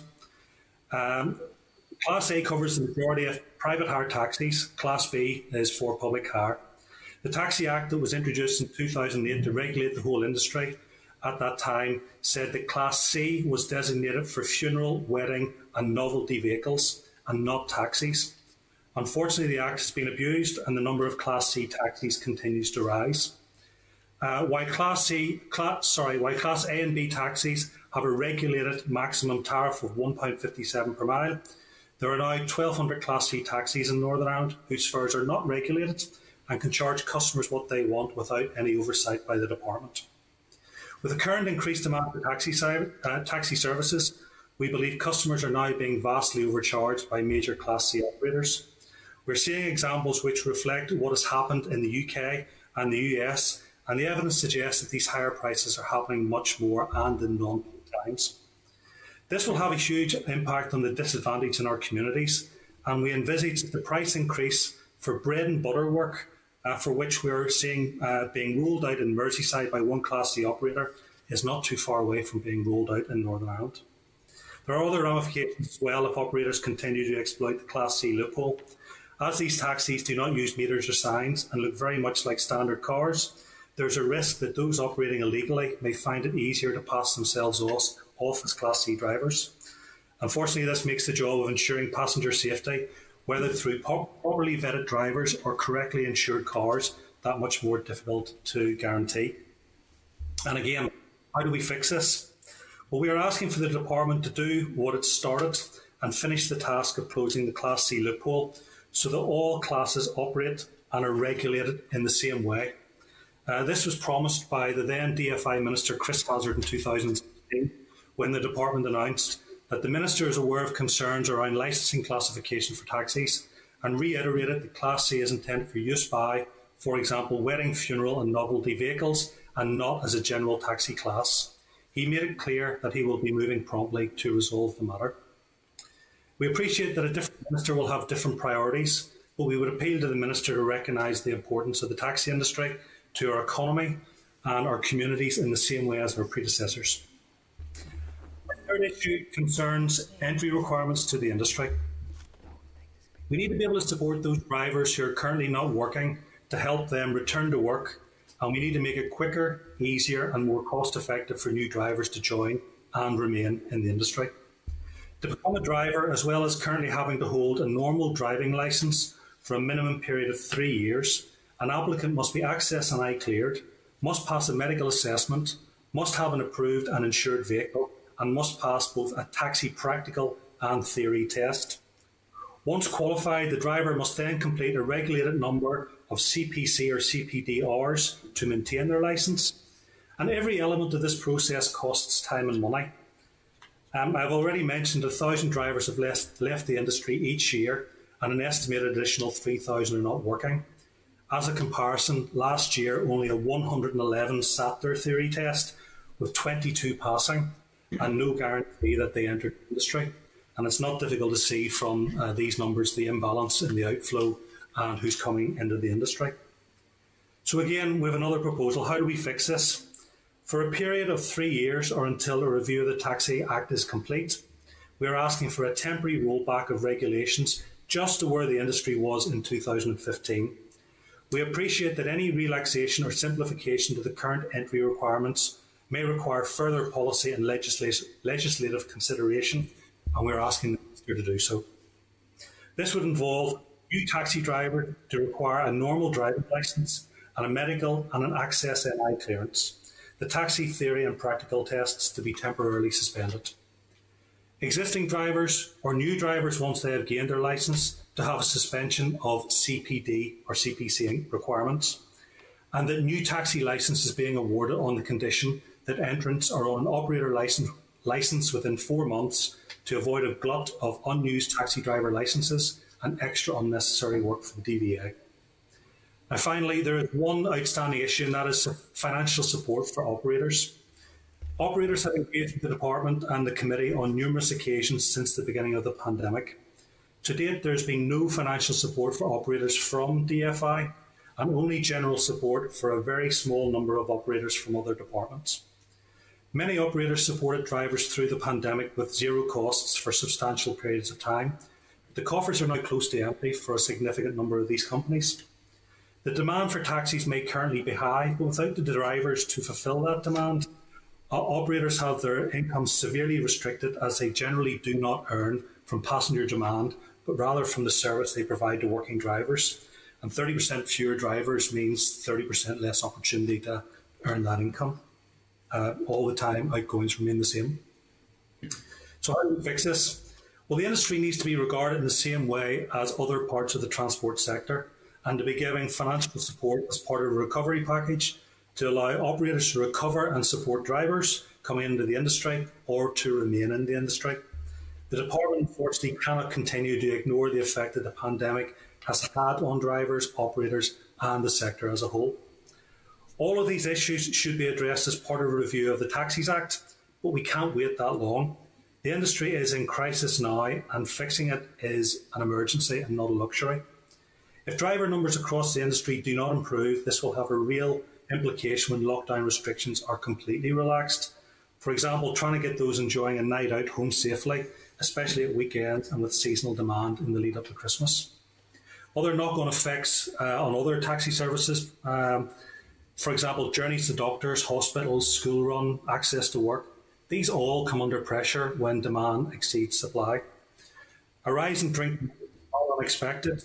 An increase in lifts or illegal uninsured taxiing, the requirement for more police presence in town centres at closing time to prevent antisocial behaviour are all issues that we expect to see happening. We see that no member of this committee, we are sure that no member of this committee wishes to see these events happening when they've been recommended solutions and have had the opportunity to act on them. But this needs to be addressed in solutions found now, not in 3 years or even next year. We have approximately 10 weeks until schools open again in September, and if changes are not made before then, the additional pressures will mean school-run contracts not being fulfilled, health trust appointments being missed, and constituents in your areas being denied access to basic transport needs. We're calling on the Minister to act now, and we would welcome your support in encouraging her to do so. My colleagues and I are happy to take any questions you might have, and thank you for your time. Okay. You've given a very, very detailed presentation covering a wide range of subjects. Do any of your colleagues wish to briefly add any additional comments? I am conscious that if they were to take a significant period, we may have no engagement and no questions. So I'm asking if Eamon Corrigan, Eamon O'Donnell or Chris McCausland wish to make any additional brief comments, or shall we go straight to questions? Are you content to go to questions then from members? Okay, I'm not hearing anything back. So that being the case, I'll go to Cathal Boylan. Okay, Chair, can you hear me all right? Yep. Yeah, thank you. And listen, I'd like to thank the industry for coming along. A few points I want to make. And clearly it was a comprehensive briefing and with the papers here. Just in terms of the industry as it is now, I mean, everybody thinks that because we're back up and going to some extent and the industry looks to be busy. But the truth of the matter is there's been a fall in the number of taxi drivers, and it looks as if you're meeting the demand. But the truth of the matter, that's not the truth in relation to the numbers itself. But just your views on the fall in numbers, and how do you think the rest of 2021 is going to pan out for all of you? That's the first question. Can I pick up on that, Cathal? Yeah. People need to get it, and we're asking you, and thanks for the opportunity for speaking these, but we are in crisis and we need the Minister to move to address the issues coming out of COVID. We need the legislative and policy changes. The actual impacts for the taxi industry with the lack of drivers, the impacts on the possibility of increased drinking. We're getting it in the neck from Visit Derry, from City Centre Initiative, from the Purple Flag people about safe city centres. All of that stuff, because there's people loitering about the city centres. Where tourism want us to do the staycations. Staycations don't look favourable when the city centre's not been read. All the issues coming from that. You have the issues in and around the vintners and the restaurants and the hospitality. Everybody wanting to have a recovery from COVID. Us not being able to supply the taxi services. The rise of unregulated sector and all of that. We are in crisis. We need the committee to put pressure on the Minister. We need them to act urgently and create policy and legislative change which allows us to bring people in. We are the people that support the Taxis Acting principle, and we're the people that say that it needs rolled back. We need a temporary suspension, and we need to get a lot of young people into the industry as well. There's great job opportunity here, but the implications of doing nothing is going to be a major crisis come September with school contracts and health contracts. And I'm just, I appreciate your answer. I mean, and other members can come in and anybody else like to respond. You've outlined in all your presentations the key elements that you've mentioned, but I want to pick up on a couple points. In terms of the taxi driver licence requirements, you're saying that is inhibiting us in ways of getting numbers and leading to driver decline numbers. So in terms of the taxi driver licence and requirements, how is that seriously impacting at the minute? And what can we do to try and alleviate some of those problems?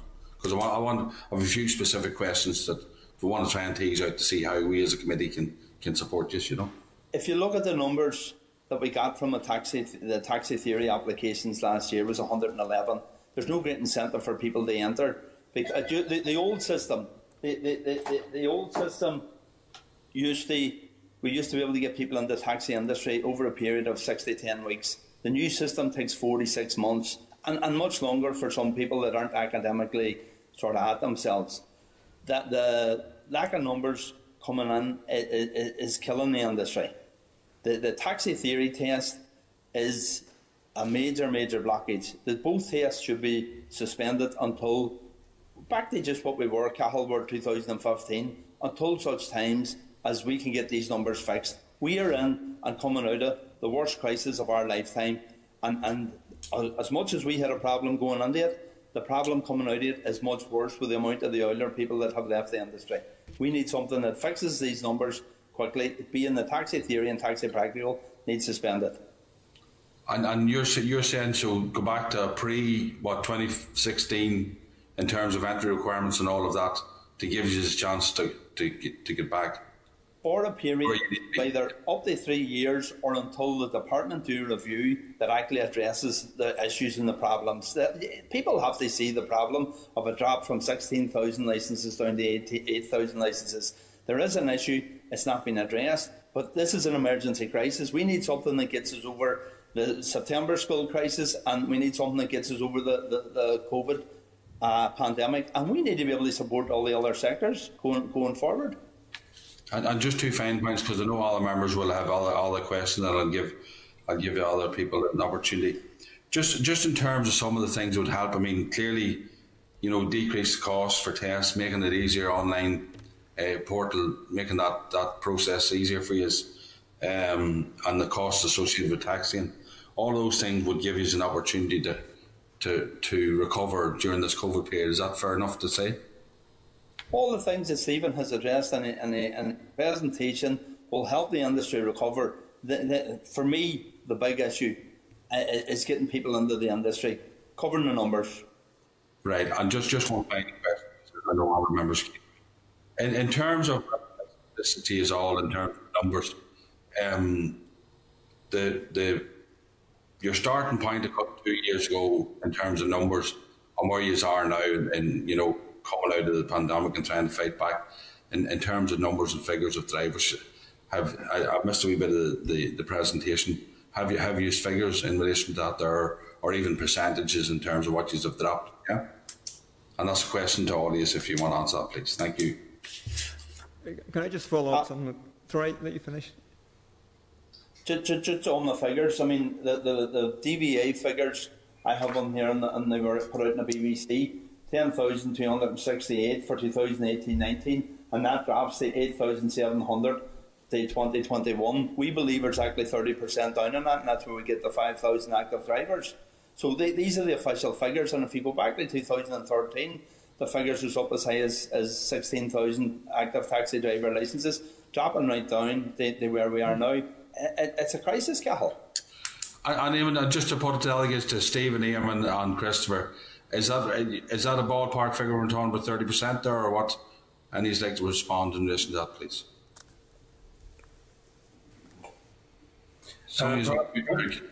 Carl, can I answer that? We have been experiencing the same thing.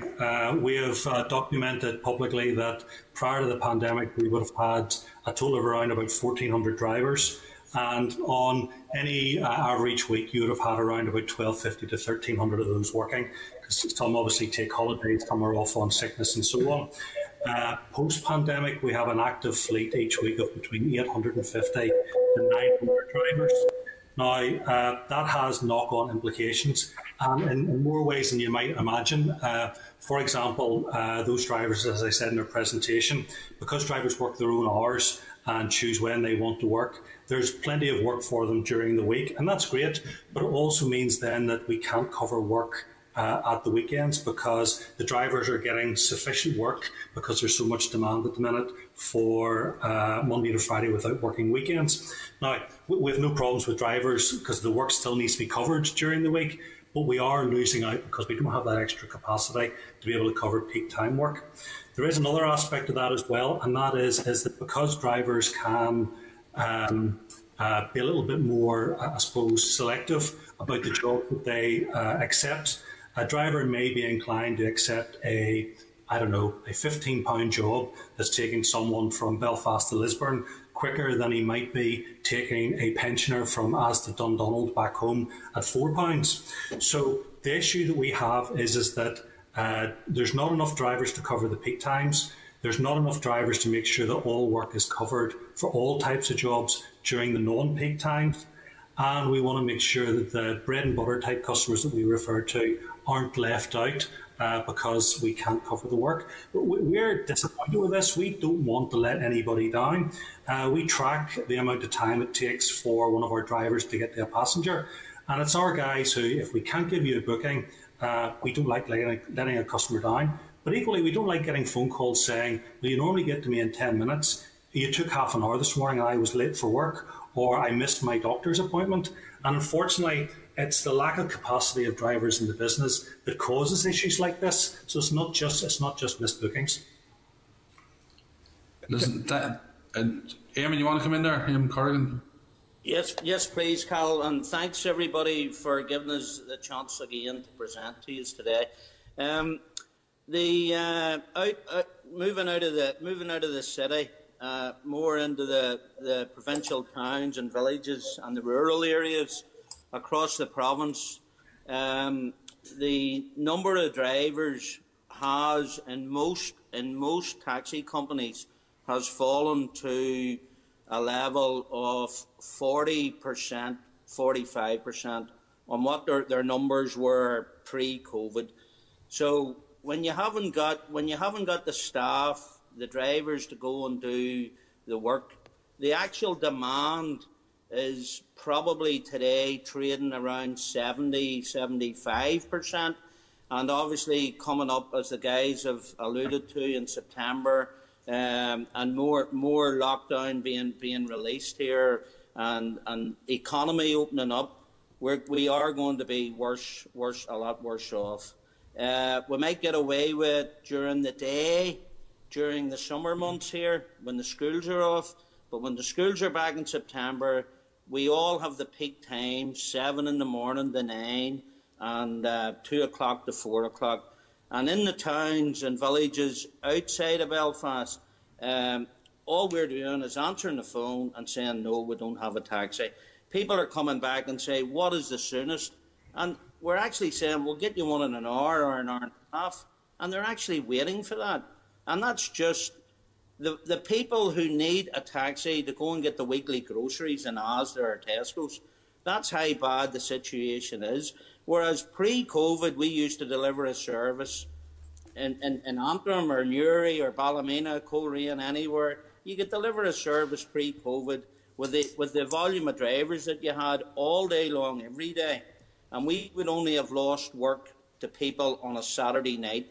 You could never service the work on a Saturday night, either in the cities or outside in the towns and villages. You could never service it, no matter how many drivers. But the peak times now, because of the shortage, the situation has been badly increased due to COVID. And as the guys have also said, a lot of guys have licences. They've either decided, right, they're 60, the age stock, the driver age stock in most companies is now 55 plus. And these guys have actually said, if they're 60, 61, I'm near retirement, I'll not go back. I've maybe got a pension coming. I don't have a mortgage left. The wife has maybe a pension coming, and I'm just going to take it a bit easier and not put their life at risk due to COVID as well, you know. Okay, you've been very effectively highlighted the shortage of drivers, and you've indicated a very cumbersome process taking 4 to 6 months for a new driver. But can I ask, in terms of the entry requirements, what are the requirements you think are there that should be dropped or amended to make life easier for new drivers coming in? The issues that I think need to be suspended until they're fixed in a review is the entry with the taxi theory test and the taxi driving test. If we go back to where we were in 2016, I'm on about keeping it safe. All the access NI, as people get good medical, people have good repute, all of that we want kept. But the actual blockage is coming from the taxi theory test and the taxi practical test. That's the only parts that we want suspended to allow us to get people in. Under the old system, it'll be 6 to 10 weeks. We are facing a crisis in September. We need drastic action, and we need urgent action. Also a huge problem. Sorry, can you hear me? Yes. Sorry. Another huge problem, obviously, in drawing people into the industry is the fare structures at present. Drivers who, since the 2015, when the meters were introduced, there was obviously to be a review of the meter price after year 3. Now, in 2015, the meter prices were set based on a 2011 pricing review, which means it's now 10 years from the drivers have actually had an increase based on the prices of 2011. But physically from 2015, for 6 years, there's been no pay increase. Now, I don't know any other industry in the world that hasn't had a pay increase in 6 years. And this is obviously a big barrier to people coming into the industry as well, because the drivers lift a certain amount of fares, they have overheads, they have cars, they have depot rent, they have insurance, they have all their overheads of fuel and everything to pay out of that, which have all gone up, yet their income hasn't moved. National living wage has risen by about 5% in the last 5% per annum over the last 4 years. Yet fares haven't increased at all. The minister obviously has and the department obviously have the ability to increase train fares, bus fares, and all that stuff, which they do on an annual basis. I don't think that the government actually recognise that the lack of available taxis in Northern Ireland will have a major knock-on effect on the whole economy. And as the Northern Ireland Assembly has told us, there's going to be a growth in tourism over the next 5 years. They reckon it could double. We're running at the moment at 70% capacity of what we were originally doing, and we can't handle that. Once we come back to 100% capacity when we come out of COVID, it's going to be a disaster. But if there's further tourism growth, we just won't be able to do it. It's going to be a physical impossibility. We need a minister who cares about our industry. And as far as I'm concerned, the minister that we have at the moment doesn't care about the industry, has done nothing for us at any stage, and we need help from this committee to try and push the minister to do something for us. Okay, can I now pass to Liz Kimmins for a question? Thank you, Chair, and thank you all. I think that's been a very, very detailed and informative briefing so far. It's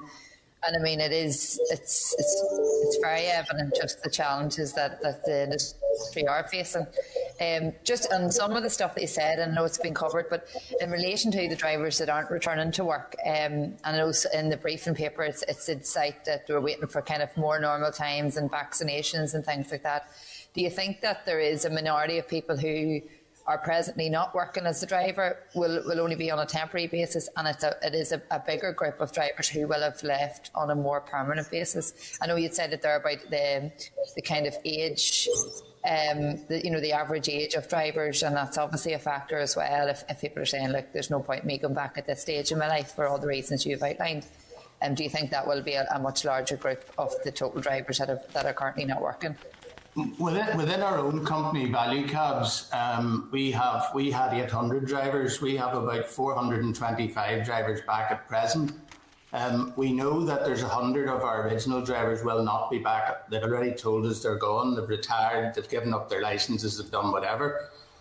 We still have a group of about 150 drivers who are sort of sitting on the fence.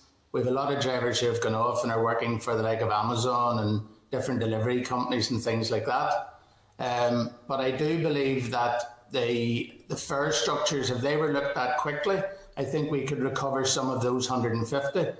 But we have really, really struggled. Even over the last few weeks, we have been personally ringing our drivers. We have a management team who have been ringing each driver personally, trying to get them back. Almost begging them to come back, because we're letting so many people down. 3 weeks ago, we had 16,800 jobs that we couldn't cover. And again, about a week ago, we had 8,700 jobs that we couldn't cover. So it's maddening, because I've spent 23 years of my life since we opened the company, building a company up and building a brand and building an image, and it's all been destroyed now, and we have no control. We can do nothing about it because we can't get people in the industry. It's not like if you own a restaurant or own a shop, you just go out and get staff. You can get them off the street. If you pay enough money, you can get them to come and work for you. But our industry has blockages before they can come in, and we really, really need help to get this sorted out. And we don't want it to be long term. We're happy to go back to the principles again once we get the numbers up. But we would definitely like to have a 2-year, 3-year suspension, or at least until they review what was previously done. Because they did promise us a review, but again, that review has been put on the long finger. It's like everything else within the department. Everything seems to go under the long finger. The fare rise was supposed to be reviewed in 2018. It was done, but nothing was actually put up. It was reviewed again in 2019. It was then supposed to be sent to the Minister for approval. That didn't happen. Then it was to go to the Consumer Council at the end of the summer of 2019. That didn't happen. And then after that, COVID broke out, and obviously everything was put on the back boiler. But it's absolutely ridiculous. We have no control at all over anything. We can't get anybody to do anything unless the department open this up. Liz, Yeah. Liz, they sort of explained from Christopher gave you a figure 16,000 3 weeks ago and 8,000 there last week. I mean, they understand that figure. There's up to 8,000 people have now decided I'm going to get a carry out and a Chinese and I'm going to sit in the house as opposed to getting up the town or going out. So it's actually it's suppressing all the trade for the restaurants, the pubs, and all them other things. That's people deciding not to go out because they can't get home. Yeah, I mean, and that's very, very stark figures, Christopher and I think it's quite shocking to hear that that's the volume of demand. I mean, it's great to hear that there's demand, but as you said, when there's severe capacity issues that you're facing. And another thing that really strikes me is, and some people have touched on this as well, is the reliance on the rural community for the taxi sector. And I come from a health and social care work background myself, so I know too well that older people are heavily reliant because they don't have the same connectivity from public transport. So there's a heavy reliance on the taxi sector there to take them to important appointments, for social interaction, all of that. And as we say, we're coming through a very difficult time for people like that who have been isolated, which has been doubly compounded by a pandemic, and are probably really keen to get back out. And there's going to be issues with that as well. So, I mean, there's all of those issues, I think, that we need to look at in the round too, and how that's going to impact. So, you know, apologies.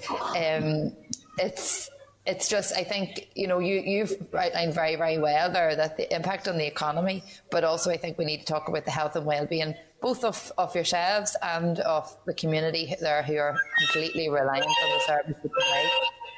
Eamon, I think you're looking to come in there. The issues that, Liz, that we're presenting here today to the committee, we have discussed these issues on an ongoing basis constantly for the last 5 or 6 years with department officials. Now, for a period of time, obviously, we had nothing happening due to other issues in government. But we then met with Nicola Mallon in February 2020, pre-COVID, and we delivered the same sort of presentation that we're giving here today to yourselves. All the same issues we have delivered, either for the last 5 years to department officials when there wasn't a minister there, and then in February 2020 to Nicola Mallon. She said, give me time, I'm only in the job, and we'll go away and she'll discuss it with our officials and come back to us. During COVID, at one of our Zoom meetings with her, I asked her again, how are we getting on? Are you going to come and help us here? And she still has said, no, nothing's yet. Give me a chance. There's COVID, there's the pandemic. Now, that's just not good enough. It's not good enough for the taxi industry as a whole, but more important, it's not good enough for the end user. It's not good enough for the end user. And the end user is going to continue to suffer over the next months. And when things get bad and really bad, and I'm talking more about when you have this vacuum, you're going to have more illegal taxiing and more drink driving. And then it's just getting out of hand. And like, we are passionate about what we do. We want to give a service. But quite frankly, we don't have the tools to do it. We do not have the tools. We are shackled to do with the requirements of the Taxis Act, and we need to sit down along with yourselves, the department, the minister, and put our heads together and sort these problems out.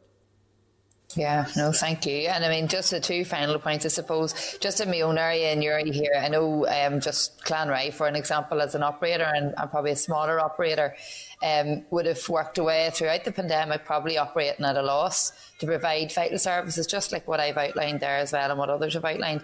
You know, can you give me a bit of insight, just the impact of the pandemic itself on those smaller operators?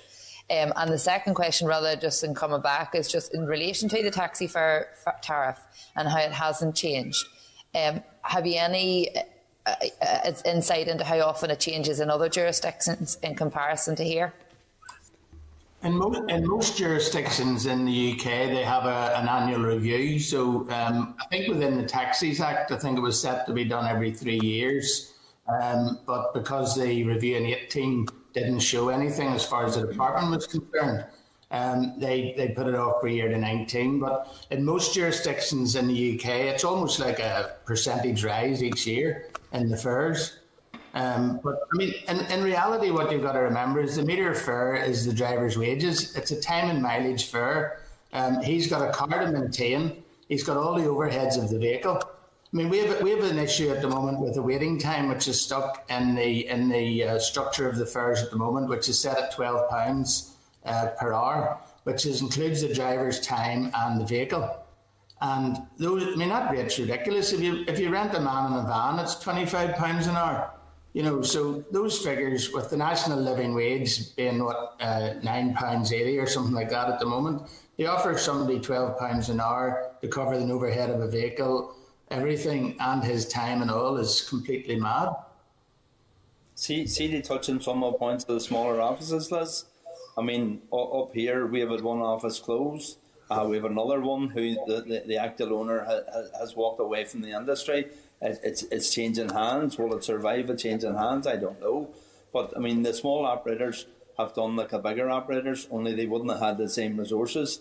They have run with the free rents, they've run with the reduced rents, and the coffers are empty. They're struggling. They're hanging on by a thread. And they need support to try and get the 30% of guys that are out there to try and encourage them back. They need help with that. And they also need help to keep their businesses going. As regards up here in Derry, the Part B CRBSS, I did a meeting last week and nobody at that meeting got anything. So the local taxi operators in Derry, none of them have had any government support during the pandemic, which is terrible and has seen some of them go to the wall.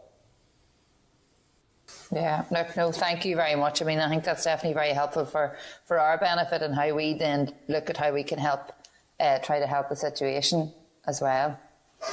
Right, members, I'm told that Cathal has to go at 12:30. I think we probably want to ensure we have about 5 minutes to decide if we're going to take any recommendations or decisions. So we may be able to take questions for about 5 minutes, but if we're actually going to try and help the industry by taking a decision, I would want to stop about in about 5 minutes to determine something. We can then go back to taking further evidence after that. But if we lose quorum below 5, we cannot take decisions as a committee. We can only receive evidence. So I'll pass to Martina at this stage for a few more questions, but I'm just giving warning. I think we should have to break in if we're going to try and help the industry solve some of these problems by taking decisions or considering its options within 5 minutes. Members content? Over to Martina. We've lost everybody. We lost everybody? The looks of it. Oh, it's back. We're still here. We've lost. Oh, there's a few still here. We've lost everybody, so we need to wait and see. Major technical problem. Sounds like an outage here, up here, by the looks of things. Chair, would you mind if I add one further point to Liz's question just while we're waiting? That's okay. It's still giving the evidence. That's okay. Yep. Have we got 4 in present? Yes. We have 4. Yes, that's fine. Yes, Stephen. Thank you. Yes, thank you. My point was about the fare increase. The proposal that we have looked at asks for a modest increase in prices, and the modest increase is really to prevent the vast overcharging that we're seeing from some Class C operators. Now, Eamon Corrigan sent in an email to the committee which had some examples of some fares that some of the Class C operators were charging. And there's one great example in there of a fare which was £14 standard, but because of what they call their peak pricing, it ended up costing the customer £60. Now, obviously, that's not sustainable for most customers, in fact, for any customers, unless you're in real desperation. But we've also seen evidence this week, and I made mention to it in the presentation, that we're starting to see these increased prices coming in for Class C operators during the day, and especially for shorter journeys, to try and encourage their drivers to take shorter journeys.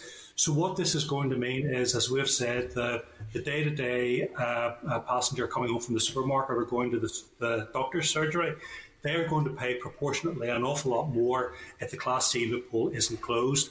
And it's looking as more and more as if this increased pricing is here to stay. Okay, thanks for that. We're just checking how many members we have back with us again. Yes, we do have quorum. Members, I'm told we will lose our ability to make decisions or recommendations within 5 minutes. So I would propose, if we would perhaps have discussions about what our options are, we can then go back to take further evidence if there is further information to see. If we just take evidence today, we're putting off any action for at least a week before we meet again. So are you content that we'd have some discussions about our options at this stage? Members? Any feedback? Yes, Chair, fine with me, yes. Okay. I'm unmuted now. Right. I couldn't get okay. the system active. Are you content that we look at our options for what we might do at this stage? Otherwise, we're only taking evidence today and we'll not be able to decide anything. Are everyone content with that? Yes. Okay. So again, just to say, we have about 5 minutes before we risk losing quorum. It seems to me that there are pressing issues about a shortage of drivers. Certainly, the evidence given to us is that this will be exacerbated when the economy opens up further, and also in particular come September, when a full range of pressures returns with schooling. So are members content that we passed those concerns on to the Minister, in particular the shortage of drivers, and also this issue of the overdue fare review, which, whilst no one likes to pay additional for a taxi, you still want to be able to get a taxi.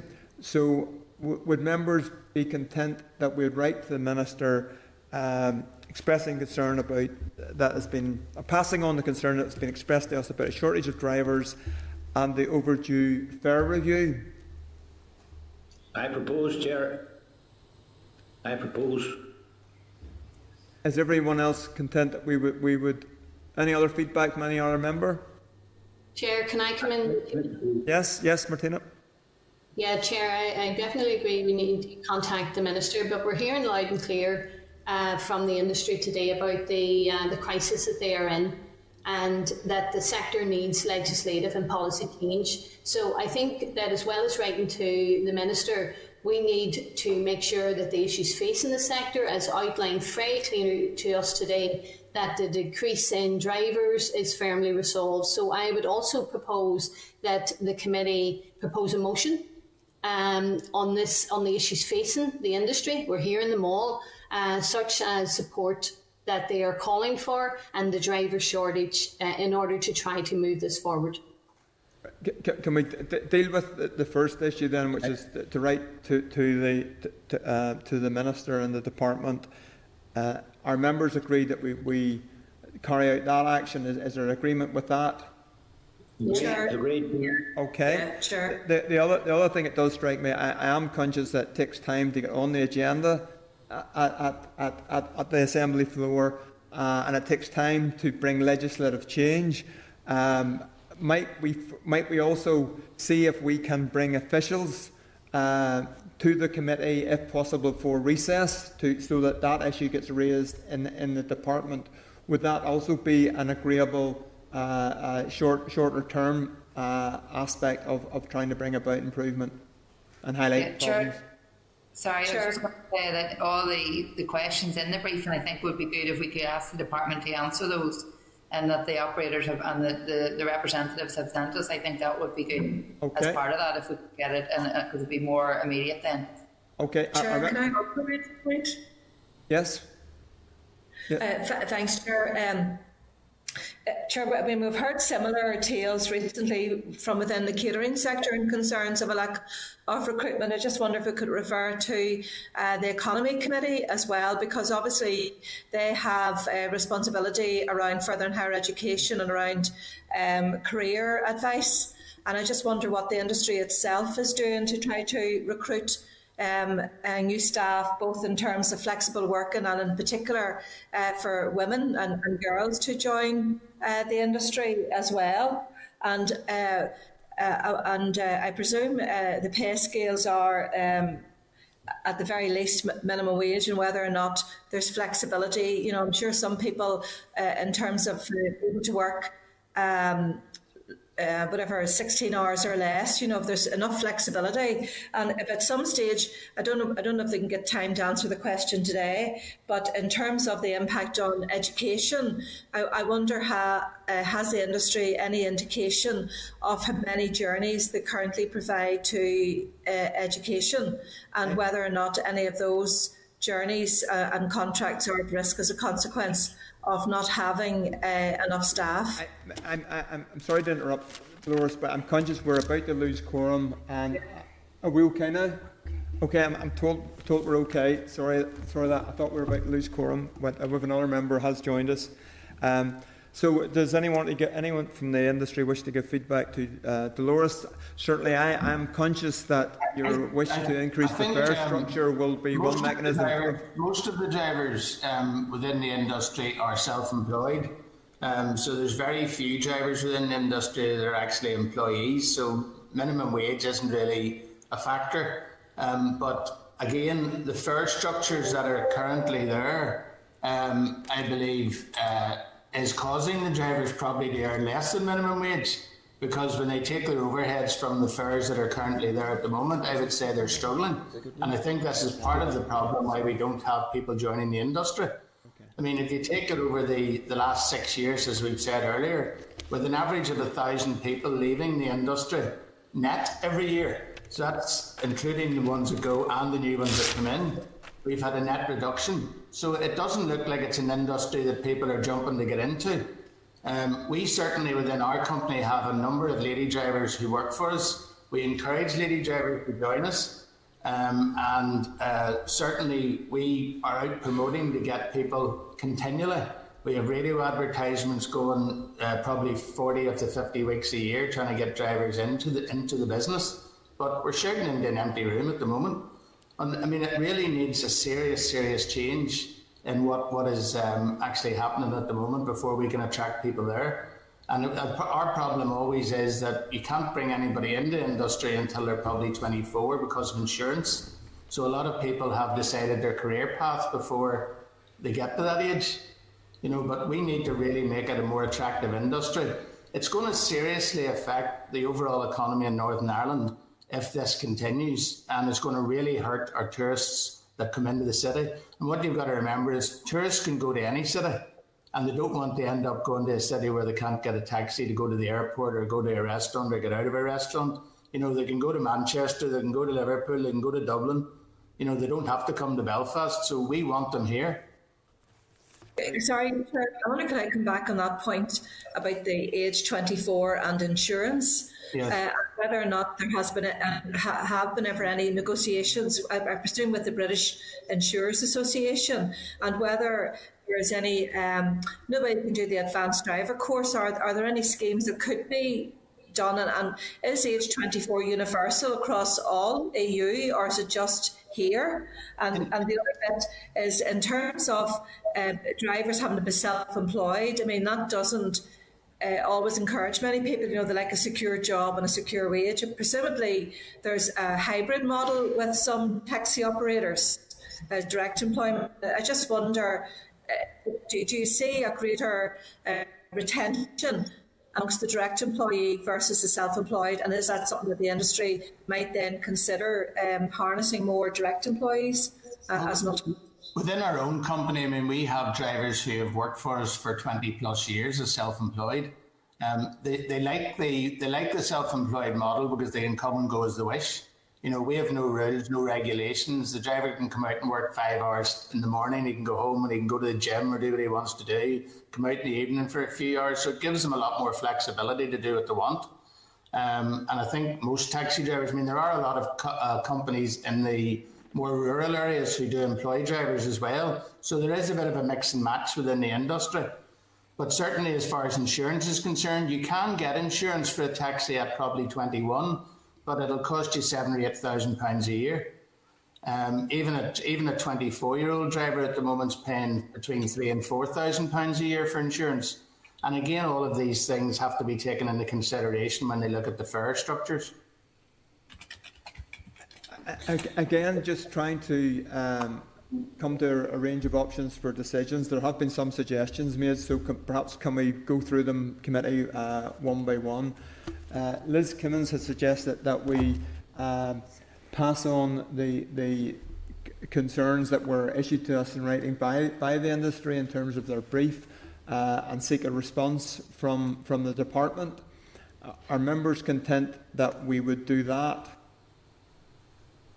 Is that agreement? Great. Great, okay. And then, as well as seeking that written response, there may, I'm suggesting we should perhaps see if we can engage with officials, because if we do that directly, you will reinforce some of these points and perhaps come to speedier outcomes. So are you content that we should seek to have some officials come to the committee, if it is possible, between now and recess? Agreed. Agreed, members? Okay. Agreed. And then the final suggestion that I've heard made there was from Martina, is that we should seek a debate in the Assembly. Do you also wish to do that at this stage as well? Chair, can I get in? I haven't been able to get in. I'm open to anybody who wants to get in. I'm simply asking the question to each member, all members. Chair, I mean, I'm making that because I can appreciate what you're saying about getting in the officials. Time and time again, we've had officials in front of this committee and we've been asking about sector-specific schemes. And we've heard from officials, they say that the sector can apply to other schemes, and we talk about the Part B of the Coronavirus Business Restriction Support Scheme. And as you've heard from Eamon O'Donnell, in my own constituency of Derry, not one operator that I know has been able to avail of that scheme because the department didn't provide a sector-specific scheme. And I think we're going to, it's like Groundhog Day, we're going to get the officials in and we're going to hear the same things over and over again. And it's not going to change a button of difference or an outcome for this sector, and that we are hearing today alarming information that this sector is in crisis. This sector needs support. And not only that, our constituencies and our community and our city centres need the support.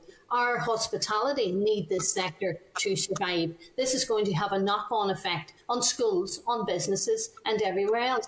So I think, I know we are up against a time frame, but I do think, because I'm dealing with another issue in terms of a committee motion, we could get it on the committee this side of it going into recess, so that we put it on the agenda, we get the minister into the assembly, and the sector hears us making representation on their demand in the floor in the chamber. Because I just feel that at this stage the officials have a measure of us. They're coming in and they're giving us the same answers to the same questions, and nothing is happening. There's no change or no support being given to this sector, and it's absolutely outrageous at this stage, given that we are being told today about the crisis that it's facing our society. My question to members is, are you content that we would seek to have a motion in the Assembly? I'm just looking at the logistics of that. I think we will probably have to, just the limited time frame, would you also be, if the answer is yes, would you be content that we would, the clerk would circulate a possible motion to seek agreement so that it can be put on next week's business committee's agenda for consideration? Because I'd be fearful if we wait until next Wednesday that we would be out of time. So can we feedback from members? Is that agreed? No. Right. No. Sorry, you want to speak, Dolores? Yes, Chair, well, I refute much of the accusations that Martina continues to lobby at the Infrastructure Minister, even though she's been given the answers time and time again and is using it at the political football. But I really think we should hear from the officials first, and I do think it should be drawn to the attention of the committee. As members know well, the employment and job creation and tourism is a matter for the Economy Minister. I think that the officials should be brought before the committee, and the questions that the industry representatives have raised should be answered and given a fair hearing. And indeed, the Minister could be invited as well to attend. But there's only two, let's be real. The Business Committee has already decided what the business is of the Assembly next Monday and Tuesday, which leaves only the following week before summer recess, and any motion would fall if it wasn't timetabled the week after next. Chair, I support the proposal for the motion. I think there is still time to get it in if it's very urgent. And I mean, I disagree with what Dolores has said there, because the representatives we've had today have said themselves that they don't feel they've been supported by the Minister. So, I mean, it's not just political reps saying this, and I think it's an important issue. At the end of the day, the fare structures and all of that are set by this department. So I support the proposal for a motion. I'm speaking to members at this stage. Are any other members wish to make a comment? I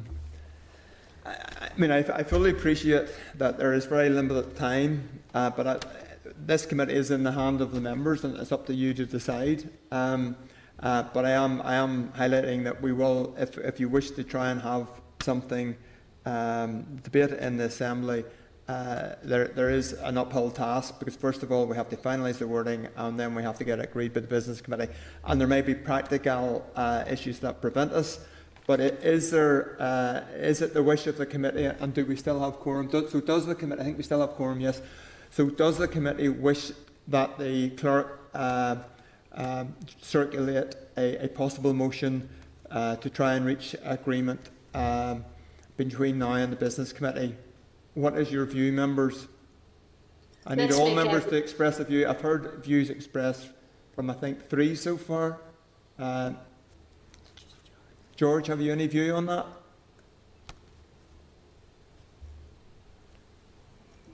Time's getting short, Chair. We're going out next week and the following week. It could be very, very doubtful whether we get a motion or not. I agree. It'll be very doubtful if we get one or not. What is your view? Should we try?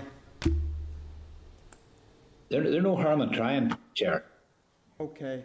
On the basis of that, it's clear to me it's the wish of the committee that we should try. So we will ask the clerk to reflect on the views expressed here and come up with a draft motion to be circulated to members. Okay?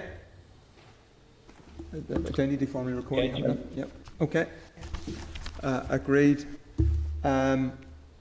Are there any other comments that I see some of our guests wanting to intervene at this stage? Somebody had a... Is that Eamon Corrigan? Yes, Eamon? Yes, Chair. Just to go back, a couple of minutes ago, Dolores mentioned there about the impact on education runs coming. You know, what sort of impact is it going to have? There's another important factor relating to that now, because there seems to be some sort of confusion between Department for Infrastructure and Department for Education on this issue with Class C licences, because I've done a freedom of information with Department of Education, who to date haven't responded to the question: how many Class C taxis are out around the country doing taxi education runs, going on to school grounds and home transport, and they're not able to answer for some reason. They are able to tell me how many Class A taxis and Class B taxis, the highly identifiable taxi that every taxi should be. But it's quite concerning that in Northern Ireland today, our school children are being picked up by unmarked taxis, unmarked saloon-type cars, operating under this Class C licence. Now, 5-6 years ago, pre the implementation of the Taxis Act, that would never have happened. It was always a requirement doing work for Education Board that all taxis had to be highly identifiable, obviously gone on to school grounds and school property. And it's a sad state of affairs that we're here today, knowing that X amount of Class C taxis, and I could guarantee you there's easily 300 or 400 Class C taxis going in and out of schools every day, not unmarked cars, let's say. Now, it's quite important when you take that back to roadside enforcement, because they can't find these cars on the road to see who's driving the car. Is the car insured? Is the car up to standard? Does the person driving the taxi, who's out ferrying the school children back and forth from schools, do these people have a taxi licence? And quite frankly, a lot of them don't, or a lot of them have the contracts and pass them on to somebody else who is not cleared by Department of Education to do that work. Now, so Department for Infrastructure have now said to me that Class C taxis cannot be identified on school property, but yet Department of Education today are advertising school runs for coming up in September, the procurement, and they're being told that they are going to identify education vehicles with signs. Now, that is against the regulations of the Taxis Act. So one department's saying one thing and the other department's doing another. So it's quite a serious problem we have there as well. Our members are content that we'd also add that to our written inquiries to the department to seek further information. And also, do we pass through the Education Committee, contact the Education Committee on this issue so that they would be aware? Can we write directly to the Department of Education? Okay. Members content that we'd also write to the Department of Education and copy in the Committee for Education on this issue. Are you content? Okay. Members, I myself am getting to the stage, I'm shortly out of time. We have discussed this issue widely. We have made a number of decisions, and I hope that our guests who have given very strong evidence today are content with that. But I'm sorry, I am going to have to leave shortly, and as I'm the only one in the building here, I understand the meeting will have to come to an end at that point. So can I thank everyone for presenting their evidence and assisting the committee in this area. Any final comment anyone wishes to make? Okay. So again, thanks Stephen, Eamon and Christopher for your evidence. Okay. Thank you. Members, can we move swiftly on to our forward work programme? It's at page 141 in the pack. It's the draft forward work programme for a draft forward work programme for after recess will be included in next week's meeting pack. Anyone any comments? Are you content with that at this stage? Yeah, it's okay. Okay. Any other business that anyone needs to raise urgently? Liz? Just a quick one. For last week in the Assembly, we had the statement from the Minister on the road resurfacing issues. And obviously it is a very serious issue affecting a number of constituencies across my own, due to the hold up with resurfacing works. Can we as a committee get maybe some more information on this issue? For example, just how much investment was initially planned for the areas that have been delayed? Sorry, can you repeat that? Sorry, I didn't hear you. What did you want? Sorry, it's just on the road resurfacing issue. Would we be able to get more information from the department on this? Like, for example, how much investment that was initially planned for the areas that have been delayed? I think there was 4 council districts outlined that can't get tender for contracts for resurfacing. So just if we could get more information on that based on the statement from last week. Okay, seems reasonable. Members content? Okay, agreed. We then move on to date, time and location of the next meeting.